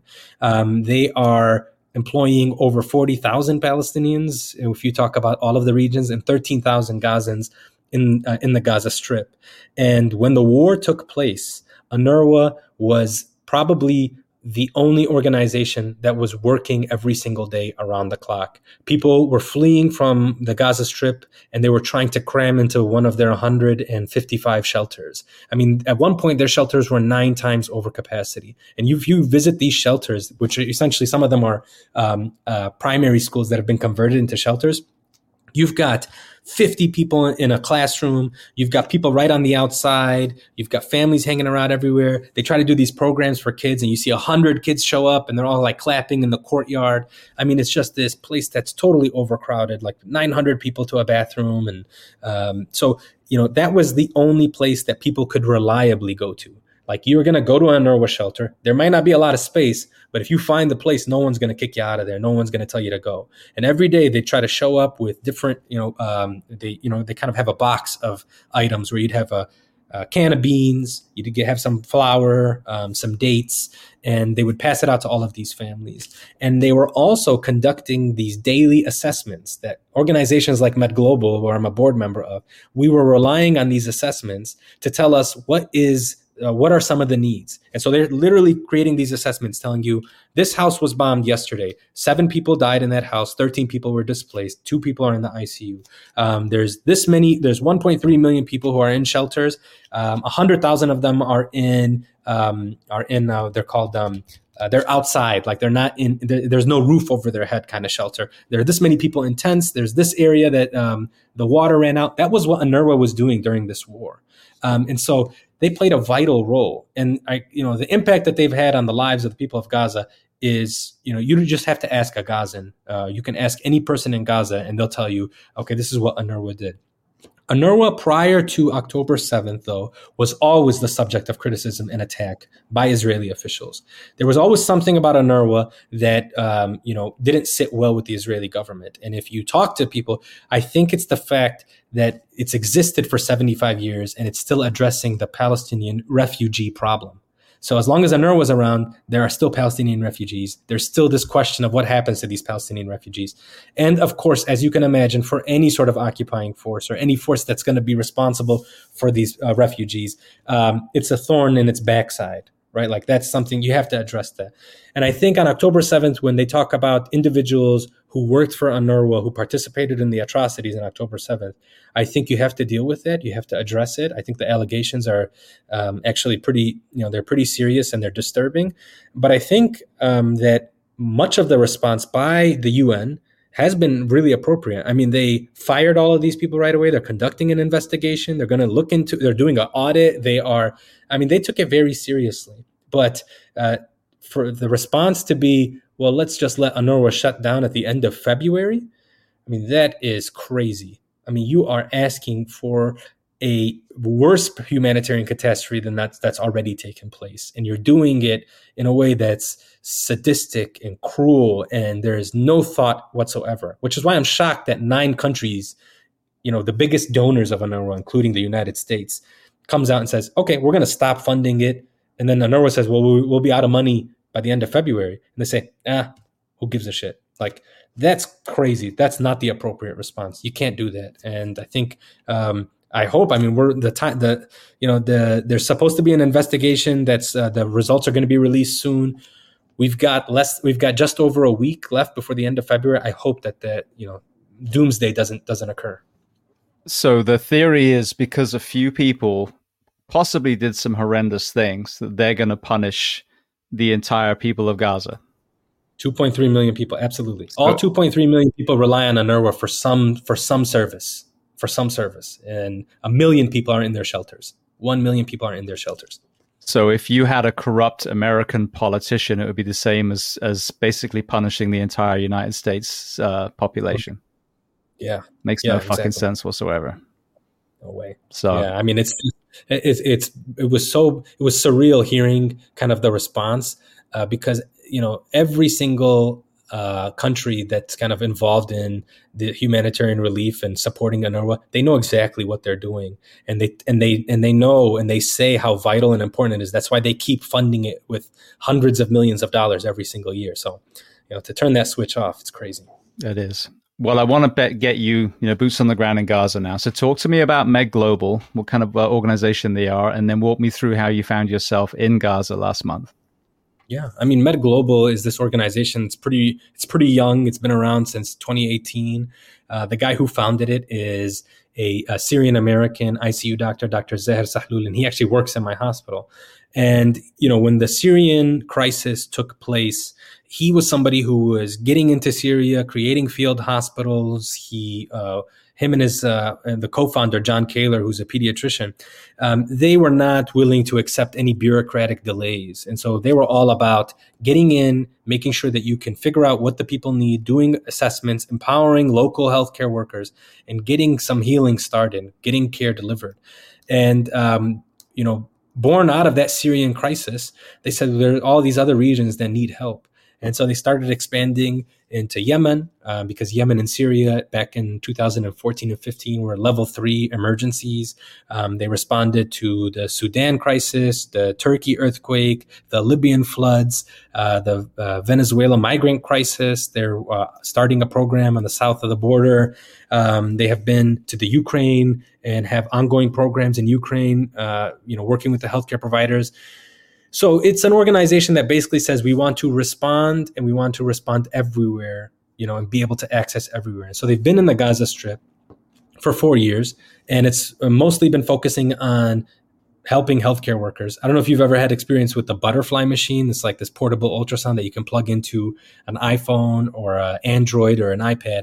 And, one of the programs that we do is like, hey, we want to get these to these Gazan doctors, and we want to be able to teach them how to use it, because it costs, a couple of $1,000, but it can do a lot, and it can provide you with a lot of information and save them a lot of time.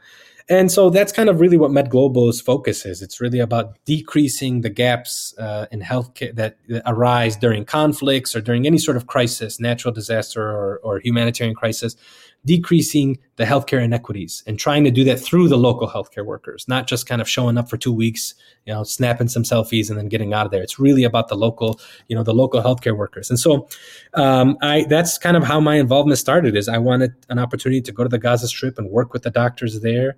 And I think pretty quickly, once you interact with those folks over there, it changes you a little bit. You develop these relationships, and they're different over there. I mean, they are special people who are they're so smart and witty and funny, and you just really like. It's one of those. They're these types of folks who, when you're hanging out with somebody and you're having such a good time, you don't want to call it a night. I mean, that's really how I felt every time I went to Gaza. And so when after October 7th, when the war started, we were shut out of Gaza. Every single international NGO was not being given permission to enter into the Gaza Strip. We could not get people on the inside. And we have an office there with local healthcare staff, and just communicating with them, we're like, they're telling us it's getting worse. It's getting worse. They were in Shifa Hospital, the main hospital that was under siege for 40 days. Our staff was there.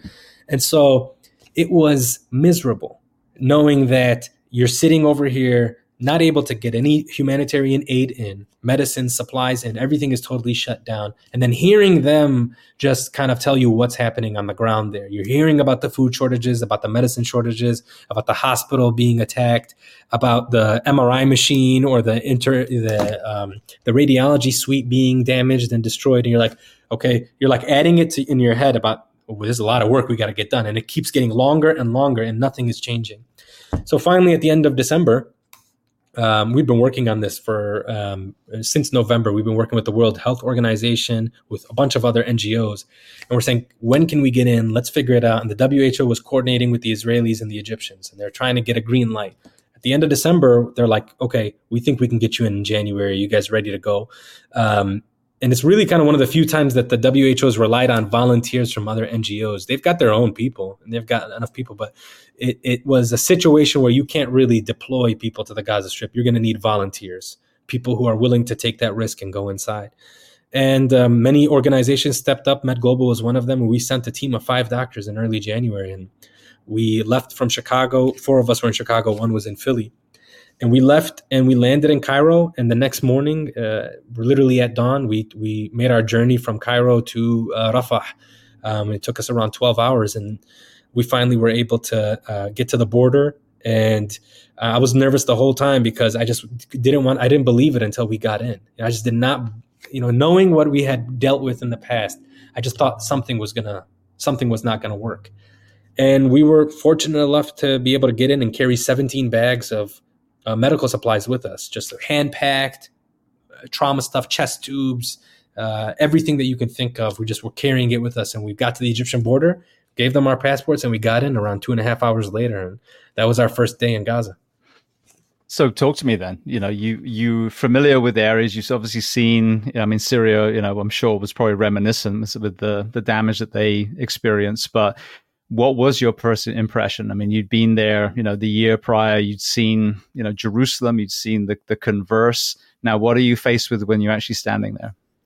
So the first thing that really stuck out is once you cross onto the Palestinian side, there's no electricity. Even their little passport control that they have, obviously no one is there, no one is manning it, but there's no lights on. And we're grabbing our stuff and we're getting into our van. And Rafah is a very rural town that prior to October 7th had 250,000 people. The day we showed up, there's around 1.2 million people in Rafah in this very small rural area. And all you can see is what the headlights of the van are showing you. And you see people everywhere, tents everywhere. For me, it was not, it was not the Gaza that I had known. I mean, it was totally different from the very first kilometers of the Gaza Strip, of Rafah. It was already this bizarre place. The drone is circling overhead and such a loud noise. And that's, you're just kind of thinking like, what is that? And they're just telling you, oh yeah, that's the drone. Those are surveillance drones, because they know the difference. In Gaza, they've become honestly like military weapons experts, especially with respect to aircrafts. They'll give you details about which ones are. So you hear that, and we get to the guest house, and then the next morning I'm told I'm going to be tasked, or I had already known this, but I've said in the morning I'm leaving to go to Nasser Hospital, and Nasser Hospital is in Khan Yunis. It's about 10 miles away from Rafah, the border, and it was the center of the military campaign at that time. And so the Israeli military has started in the north, had gone to Beit Lahia, Beit Hanun, and then to Gaza City, and then to Deir al-Balah, and then now Khan Yunis was the focus. There's still airstrikes everywhere. And the first night when we were in Rafah, there was this loud bomb that exploded, and I literally woke up breathing fast, cold sweat, and they were like, yeah, that was 1 block away. A house was struck. It was an airstrike. And you're like, all right, this is different. I'd never been there while there was an active war going on, but also never been that close to something. I never served in any sort of military.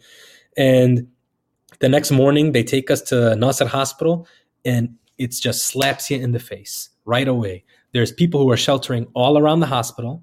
Tents are all around the perimeter of the hospital. You walk into the emergency department. You walk into the area where people are registering, and there's people sheltering there, like in the hallway. They've got their little mattress, their families sitting down. You can barely move around without bumping into somebody. And then you walk into the resuscitation bay, and there's already 10 people there who had, by when I showed up, they were already been treated and triaged and dispoed. And I go to put my stuff back up. I come back downstairs, and there's our first patient. He was hit by a quadcopter, which is basically a drone that has 2 AR-15s on the side of it. And so he was hit through the chest. He had a hemopneumothorax, so he's basically got a bloody collapsed lung. And he is on the floor because we don't have any hospital carts. He's around 22 years old. And so I bend down, I get on the floor on my knees. There's a resident, a Gazan resident who's with me, and he is he's intubating him, putting him on a ventilator, and we're putting the chest tube in. And this kid ends up dying. He codes, we do some CPR on him, we're doing some chest compressions, and he ends up dying. And I remember that I hadn't noticed this when I first showed up, but there were 5 people who were clearly not medics. I mean, they were, not in scrubs. They were not paramedics who had brought him in. And it was his family. It was pretty clear. He had a younger sibling and he had his mom and his dad there. And I remember the resident, because I didn't know what to say. I was just looking at them and they had seen us stop doing chest compressions. So they didn't know what was going on. And the resident looks at them and he says, and, he goes, his last words were, "I bear witness that there is no God but God, and that the Prophet Muhammad was his messenger." And I remember his dad in Arabic telling him, "He really said that? That's what he said?" And the resident said, "Yes, those were his last words." And that's because, and they were a Muslim family. It was clear faith was important to them, but it's like a sign. It's like a good omen that he died on his faith. He died believing in the values and the principles that were important to him. And it was like this small amount of comfort for the family. And then I watched them turn around, hug each other. They hugged the resident. They were crying. And then they grabbed their blanket. They put their son, who had just died, in that family, this large blanket that they had. The father, the mother, and his siblings carried the body out, and they took him and they buried him. And that was my first patient in the Gaza Strip. That was the first person I had seen. I think about them a lot, because every time I think about that story, something new comes to mind. It's like they went and buried him by themselves. They dug a grave and they buried him in there. And then they had to go and they went back to a tent, and they had to think about where their next meal was coming from. They did not even get a chance to grieve their son. This event that is life-changing, that changes anybody's life forever. They did not get a moment to sort of take a breath, think about it, remember him, have a memorial service, do any of that stuff. They were not afforded that opportunity. And so, there are, for me, that was hard. That was the first day. And I remember feeling very overwhelmed and really relying on my fellow colleagues, just kind of guiding me on how to process everything and take it step by step. They were kind of like, get into survivor mode, start thinking about what you could do for the next person. Don't spend too much time about this, because it will kill you. Like, you will lose it if you're just sitting there thinking about all of this. And that was the tone for the rest of the month, of mass casualty event after mass casualty event, treating people on the floor. I did more trauma procedures in my 3 weeks at Nasser Hospital than I've done in my entire career. And again, I trained in Detroit and practiced in Chicago. I mean, it was nonstop. And I slept in the hospital. So I had a call room in the hospital. And I remember we would get up like 5 or 6 a.m., go downstairs to the ER, come back upstairs around 6 p.m. And just, if they needed me, there would be an intercom, and they would just say, ER doctor to the resuscitation bay, or they'd say trauma surgeon, or they'd say, vascular surgeon. That's how they would communicate people during the nighttime hours, so people can try to get some rest. But it was nonstop. It really was. It was unrelenting 3 weeks. And then, I think there's a lot of moments that I still think about and I'm still trying to process. I think it was a few days ago, there was a horrific video of a mother and her child being killed by a sniper. You mentioned about this drone killing this 22-year-old. And again, maybe he was, shooting at it and he was, a resistance fighter, or maybe it was a legitimate kill. I mean, we don't know. However, correct me if I'm wrong, 14,000 children killed now? 12,000, yeah. 12,000, my apologies, 12,000. So clearly, there appears that it's not a targeted attack over and over again. What are the people of Gaza seeing as far as the tactics? Is it purely a reaction to a resistance fighter, or are they seeing just randomized killing left, right, and center? Because that's what it seems like. Yeah, I think the people of Gaza, everybody shared this with me, whether they were physicians or internally displaced people or patients. They are convinced, and I think the evidence supports this, that there's just a systematic clearing of the Gaza Strip that's taking place, starting from the north and heading all the way to the south. And everything in between that deals with life, whether it's a human being or a hospital or a school or a university, all of those things are being destroyed and being attacked. So there is no, that's the objective to them. That's what they're experiencing. When you are, I was in the hospital for 3 weeks, and the Israeli military were conducting their operations around 10 blocks away from the hospital. And every single day, that was getting closer and closer to the hospital. And it was clear to me that the movement was going east to west or west to east, and it was just about all of Khan Yunis. And I know that just before they had showed up to Khan Yunis, they were in Deir al-Balah, and they had done the same thing. Neighborhood by neighborhood, street by street, building by building. It was all about clearing it, controlling it, whatever it was.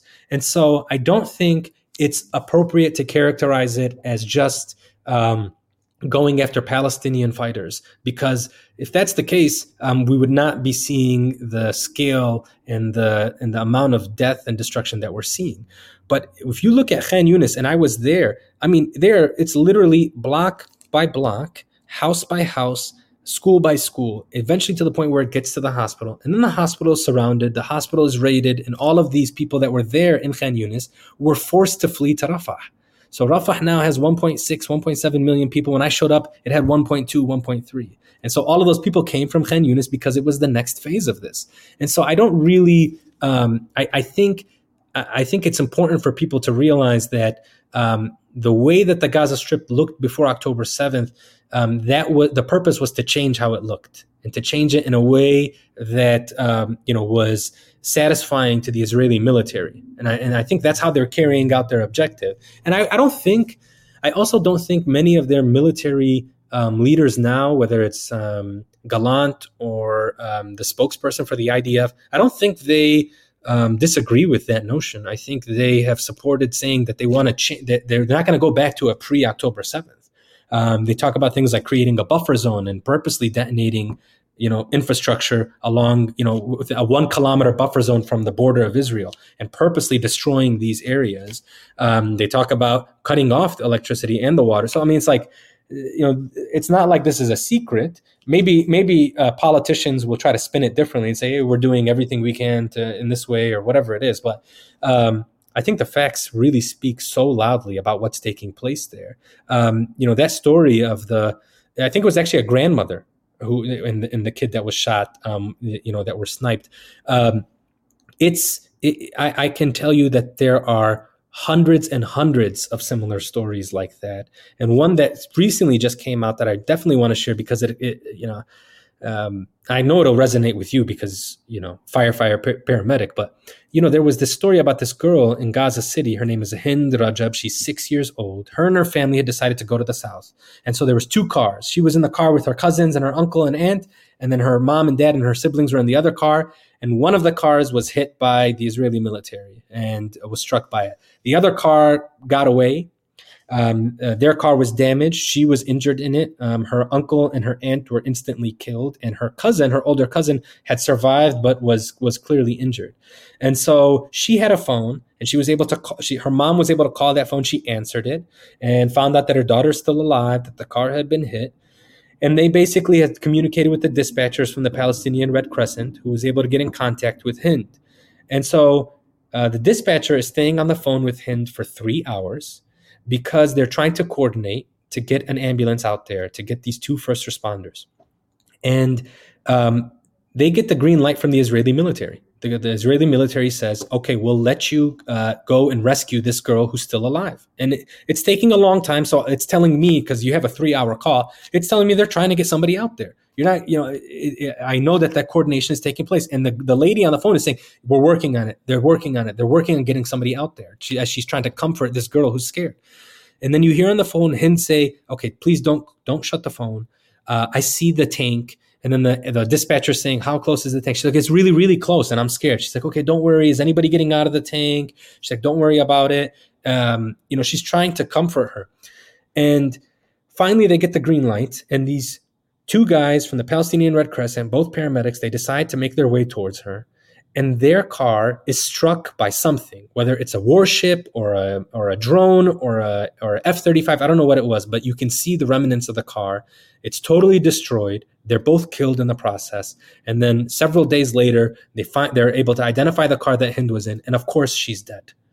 And so to me, it's like clear that this is not about kind of an insurgency or a counter-insurgency or resistance fighting or any.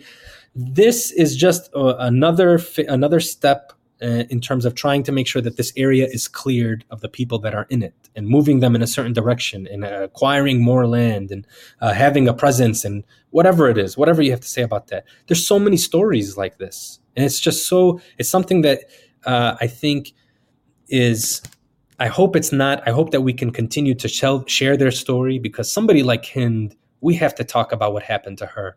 I mean, you can hear her voice, 6-year-old, on the phone with the dispatcher. I mean, that's, what happened to her is not acceptable. And that's why I really think it's important to share what's going on there, because I'm worried that it's also going to happen to Rafah next, because there's still one government in Gaza that has not been cleared yet, and it's Rafah. And everybody who is able to go to Rafah is in Rafah right now. I heard the tapes of him, and it was, I mean, as a parent, doesn't matter where you're from, to imagine that your child is surrounded by 2 corpses and, ultimately 3, and is fearing for their life as, opposing military roll by, and then the rescuers are blown up right in front of her.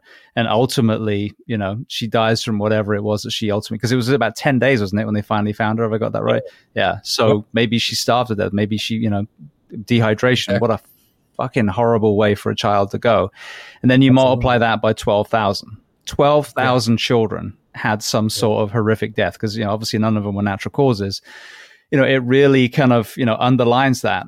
Now, I want to get to the impact of all of this on medicine in general. But just before we do, one of the claims was the reason hospitals were being attacked or bombed was because Hamas fighters were hiding there in secret tunnels. I'd love to just give you the mic and, have a response to that accusation. Yeah, I mean, of course, I saw none of that. I didn't. And nobody supported that claim.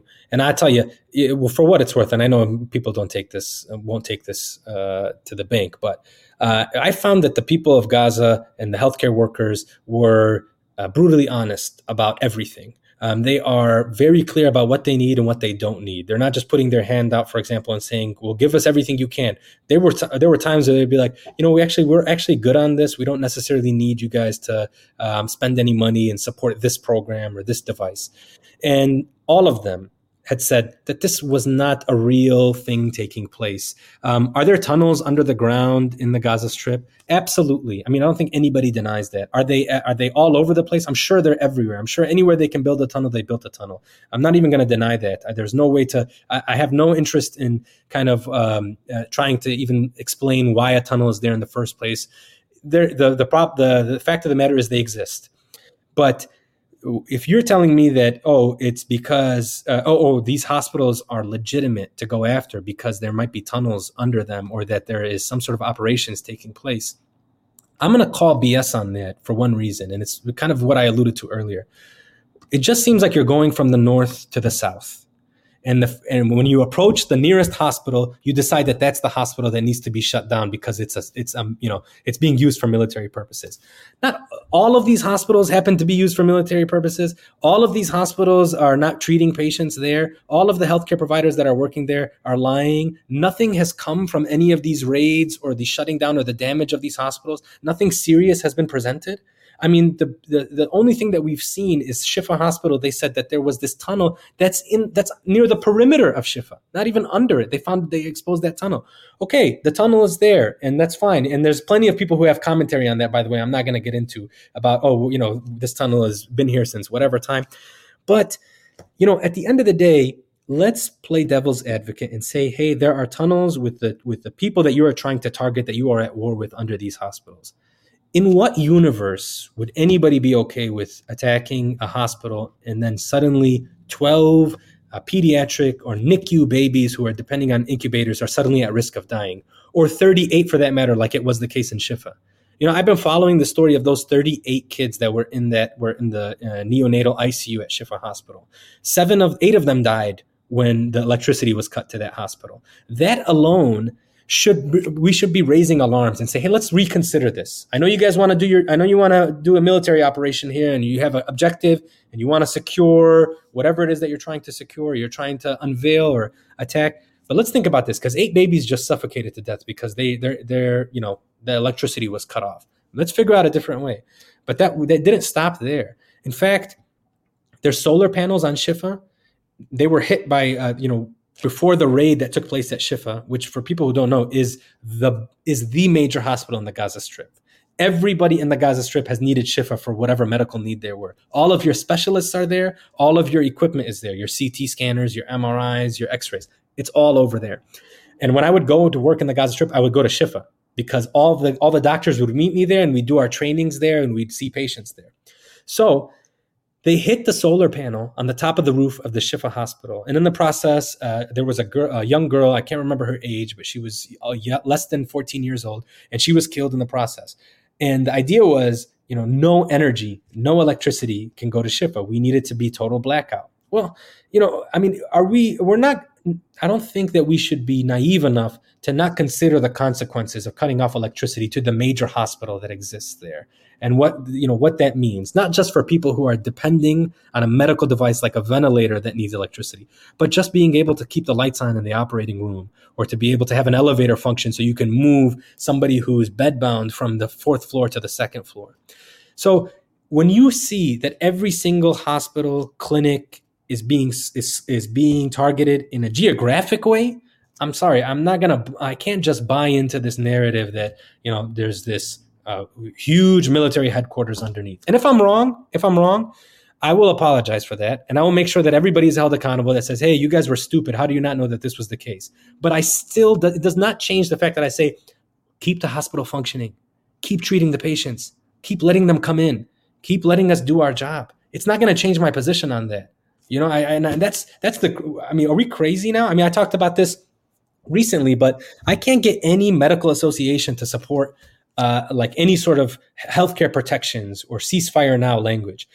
Back in May, I went to DC with the American College of Emergency Physicians, and we were going to our congressmen, our senators, and we were saying, doctors in America, frontline workers, nurses, paramedics, we should become a part of a protected class. Literally, we said it's like first responders should be a part of a protected class, in the sense of if somebody goes after us, and I'm sure you've been in some compromising situations, if somebody decides that they're going to get violent for whatever reason, we should have some sort of protections like flight attendants or pilots.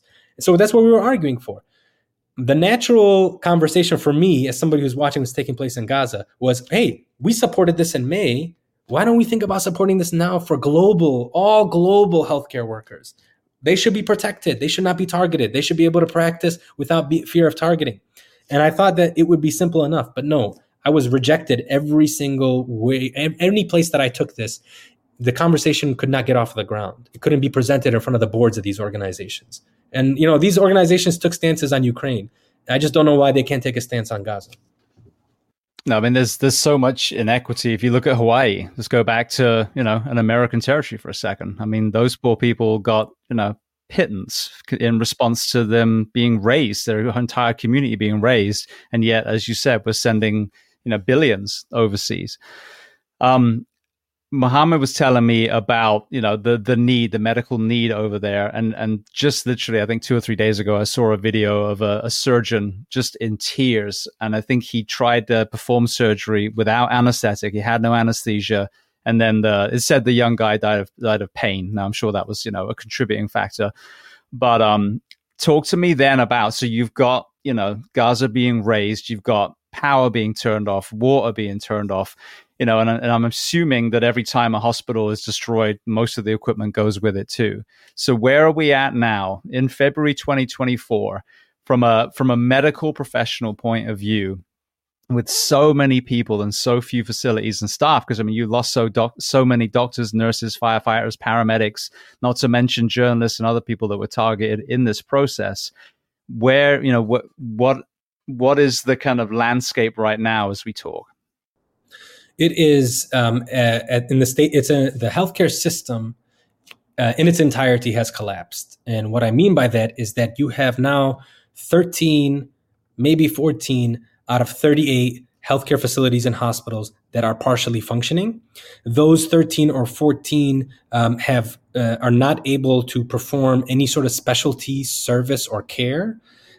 Your biggest hospital, Nasser Hospital, has been rendered non-functional by the WHO because the electricity is still out, and no services can be performed at this hospital. It was one of 2 referral hospitals.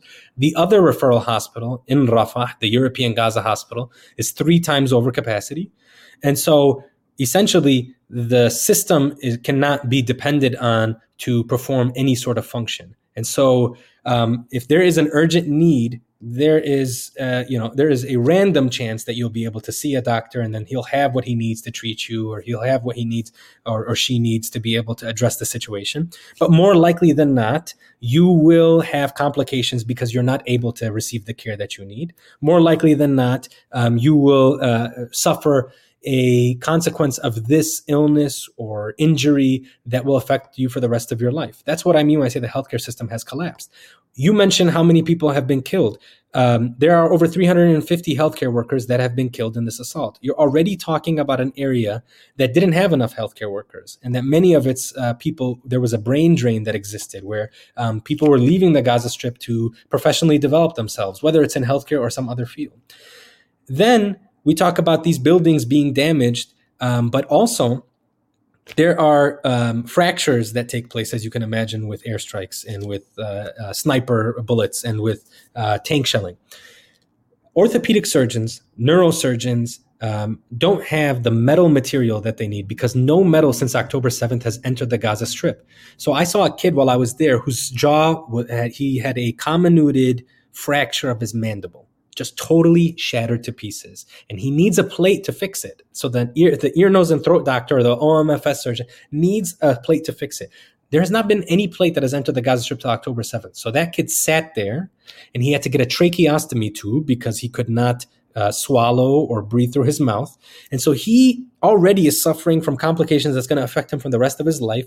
But it's so much so that he's also taking up a bed in the hospital where this young guy would have done just fine if you were able to get the plate in his mouth and get him going. He'd do totally fine. He'd live a normal life after that. Same thing with vertebral fractures in the spine. Same thing with hip fractures. All of these things you're not doing any of these services. And so these people are languishing in the Gaza Strip, not able to get any sort of care that they need. What about primary care stuff? What about communicable diseases like high blood pressure or diabetes? Not enough medicine for those diseases are getting in. So these people are totally neglected. And that's why the World Health Organization has said more people are going to die from non-trauma injuries in Gaza because the healthcare system collapsed. So my dialysis patient they're not getting the dialysis that they need. And I saw a 15-year-old die because he couldn't get enough dialysis. He was getting it twice a week for 2 hours at a time. He needs it 3 times a week for 4 hours at a time. So he's not getting that. He died. His potassium got so high because we weren't able to give him the dialysis that he needs that he died from that. So he's not in that number, James, right? Like he's not in that number of people who were killed in this conflict, but he was killed in this conflict. I mean, that's the way to think about it. And I don't even know where to begin with the malnourishment that's existing amongst the pediatric patients there now. The UNICEF came out and said 1 in 6 kids in the north of Gaza needs nutritional intervention. What they mean is these kids actually need a hospital to get the nutritional status up to a safe level, to a non-dangerous level. 1 in 6 kids. That's in the north of Gaza. We're not even talking about kids who we know are going to be malnourished on a level where they can still kind of, walk around and be okay. But what happens to those kids in 1 month or in 2 months or in 3 months? If you're hearing, there were 15 aid organizations that came out and said, if we stay at this point until May, if nothing changes until May in terms of the supplies of food that are getting in and the water that's getting in, we're going to reach famine level for the majority of residents in the Gaza Strip if we keep things the way that they are. And so, the final thing I'll mention is pregnant women. I mean, I think that's another sort of hidden tragedy in all of this. I knew a doctor, she gave birth to her son and she had a C-section. And she said after she had the C-section, 4 hours later, she was kicked out of the hospital because they needed that bed for the next lady who was coming in. And so, I mean, anybody who's had surgery and had stitches, or any woman out there who's had a C-section or even had a natural birth, to leave the hospital with your newborn baby 4 hours later, I mean, I don't know how she did it. I honestly have no idea how she did it. And she's sitting there smiling, and Dr. Sahlu, the founder of the organization, is carrying her son, took a picture with it. But it's like, I can't believe what she had to do. I can't believe that she was in that position. And that's, every aspect of life is been damaged or disrupted, but healthcare, it's collapsed. And I don't know how we'll rebuild it. I know it's going to take a decade to get back to some degree of like a functioning system. And I heard you in the interview on the television interview that you did, talking about as well the fact that none of these hospital workers are getting paid. So again, we're thinking, oh well, at least they'll get to go home and have a nice dinner with their family. But talk to me about that. As an urban area is being destroyed periodically, therefore goes homes. I mean, literally, probably, I'm assuming the buildings that would issue paychecks. I mean, the whole thing. So talk to me about the heroism and selflessness of a lot of these people that are still holding the line. This is why I fell in love with the people of Gaza. This is why they're the best of us. They are amazing human beings. 4 months, no pay, 24-hour shifts, not collecting a single dollar are what all of these healthcare workers are dealing with. Every single person from top to bottom. It's not like the director of the hospital still collecting checks. No, the director of the hospital, who is a general surgeon, who is staying and sleeping in the hospital, has not received any money for doing his job. And they're showing up day in and day out.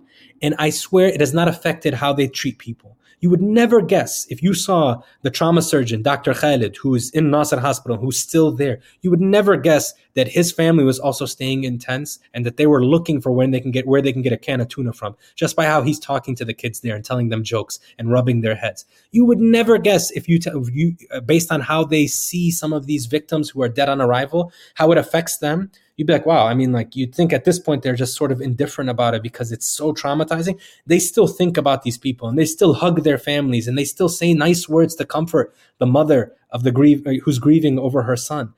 They still are protecting people's dignities. Like somebody who's dead on arrival and their clothes are sort of ripped up, they're still grabbing a sheet, which is in short supply, grabbing like the sterile sheet and covering them up and kind of wiping the blood off of their face and wiping, some of the debris so that their families can recognize them.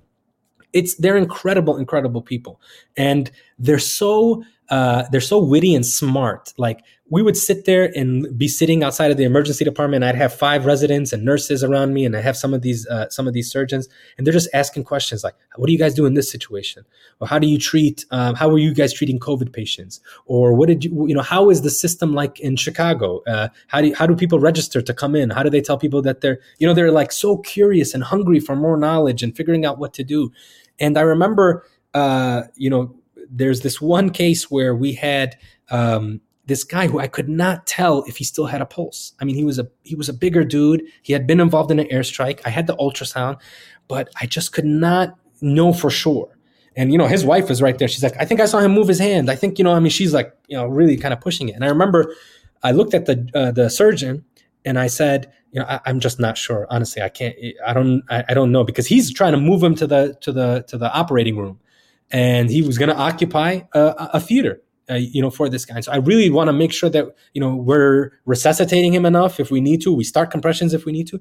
And he's like, "All right, don't worry about it." This guy grabs everybody that he can. They start rolling the guy towards the operating theater. And he himself is the one who's kind of making sure that he's doing chest compressions on top of this injured patient. It's like in his head, if that's the right thing to do, we're going to do it. And I've been around people here in the States, who have called codes on things way less confusing than this, who have basically given up and thrown in the towel in something that's more of a gray area with all of the resources in the world and no concern about making sure that you're not occupying a space for somebody else that may benefit from it. And so I think I got an update from Dr. Khalid. He's the trauma surgeon at Nasser Hospital.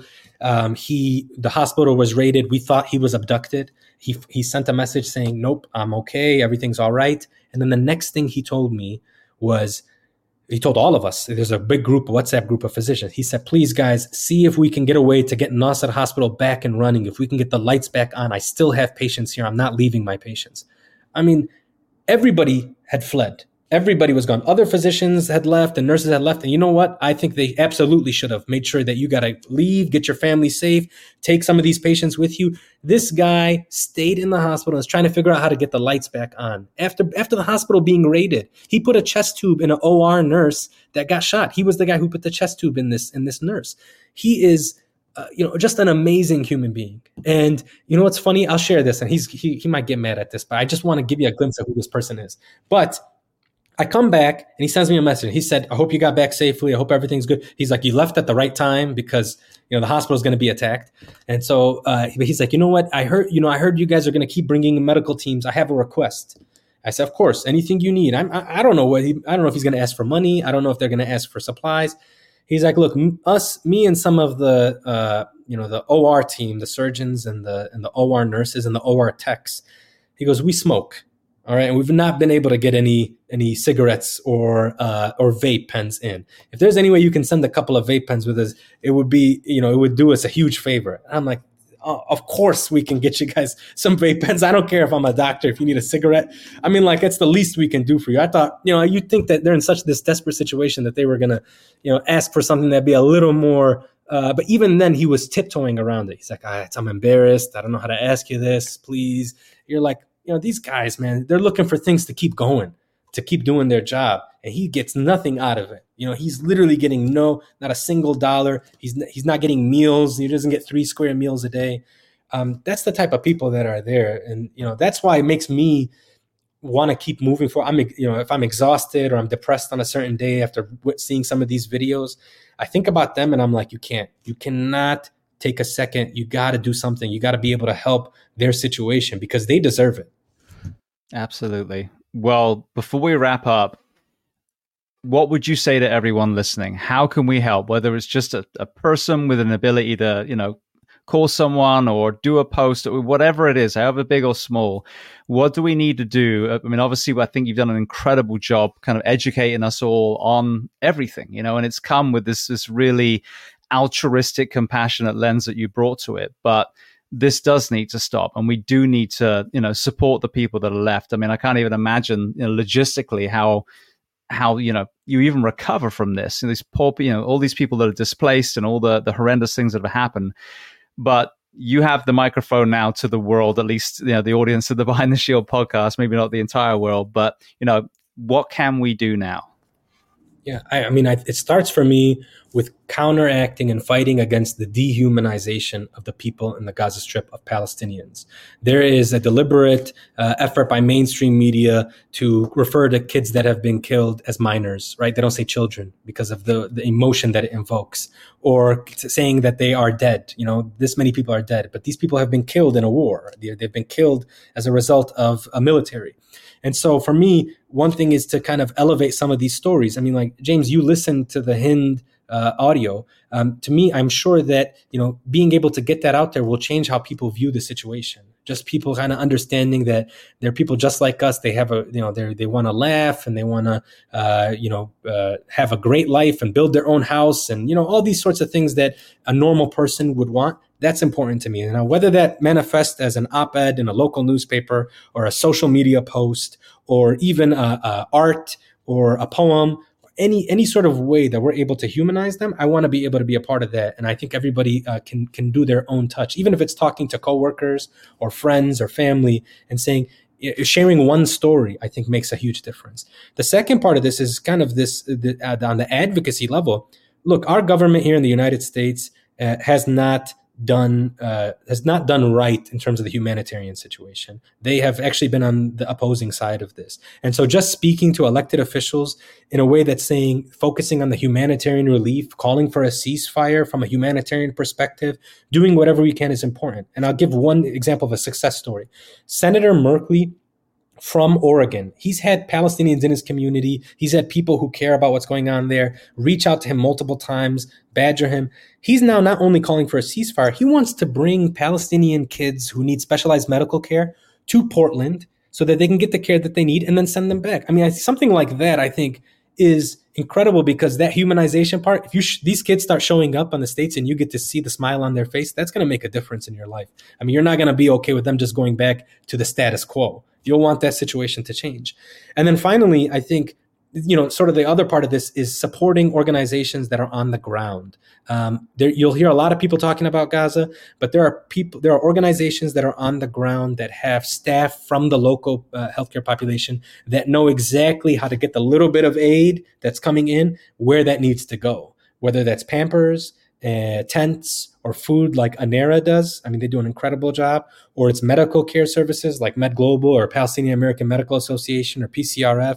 or it's UNRWA, supporting UNRWA, who's being defunded. I think understanding that there's organizations on the ground that are working, helping that financially or sharing it or volunteering in any way you can. I think attacking it from these three perspectives is going to be the solution. Number one, realizing that there are human beings on the ground suffering. Number two, talking to decision makers. And then number three, supporting the efforts in recovery and rebuilding and relief. I think if we can do all of these things, I think we can at least we can say that we are not sitting idly by when the worst humanitarian crisis since World War II is taking place. At least we can kind of say, I'm going to do my part, and I'm going to try to convince as many people as possible to do their part. What I see is one of the barriers, and this is all of us, we all have to look in the mirror, is there's a real aversion to saying, I was wrong. And I think the knee jerk of the first few days was like, oh, it's kicking off in Gaza again. And, people might have been like, and I'm on side A. But then, you've got to acknowledge that there was a shift. Like you said, this time was different. And it's, you can't, die on your sword on that one side. You've got to have the courage to go, you know what?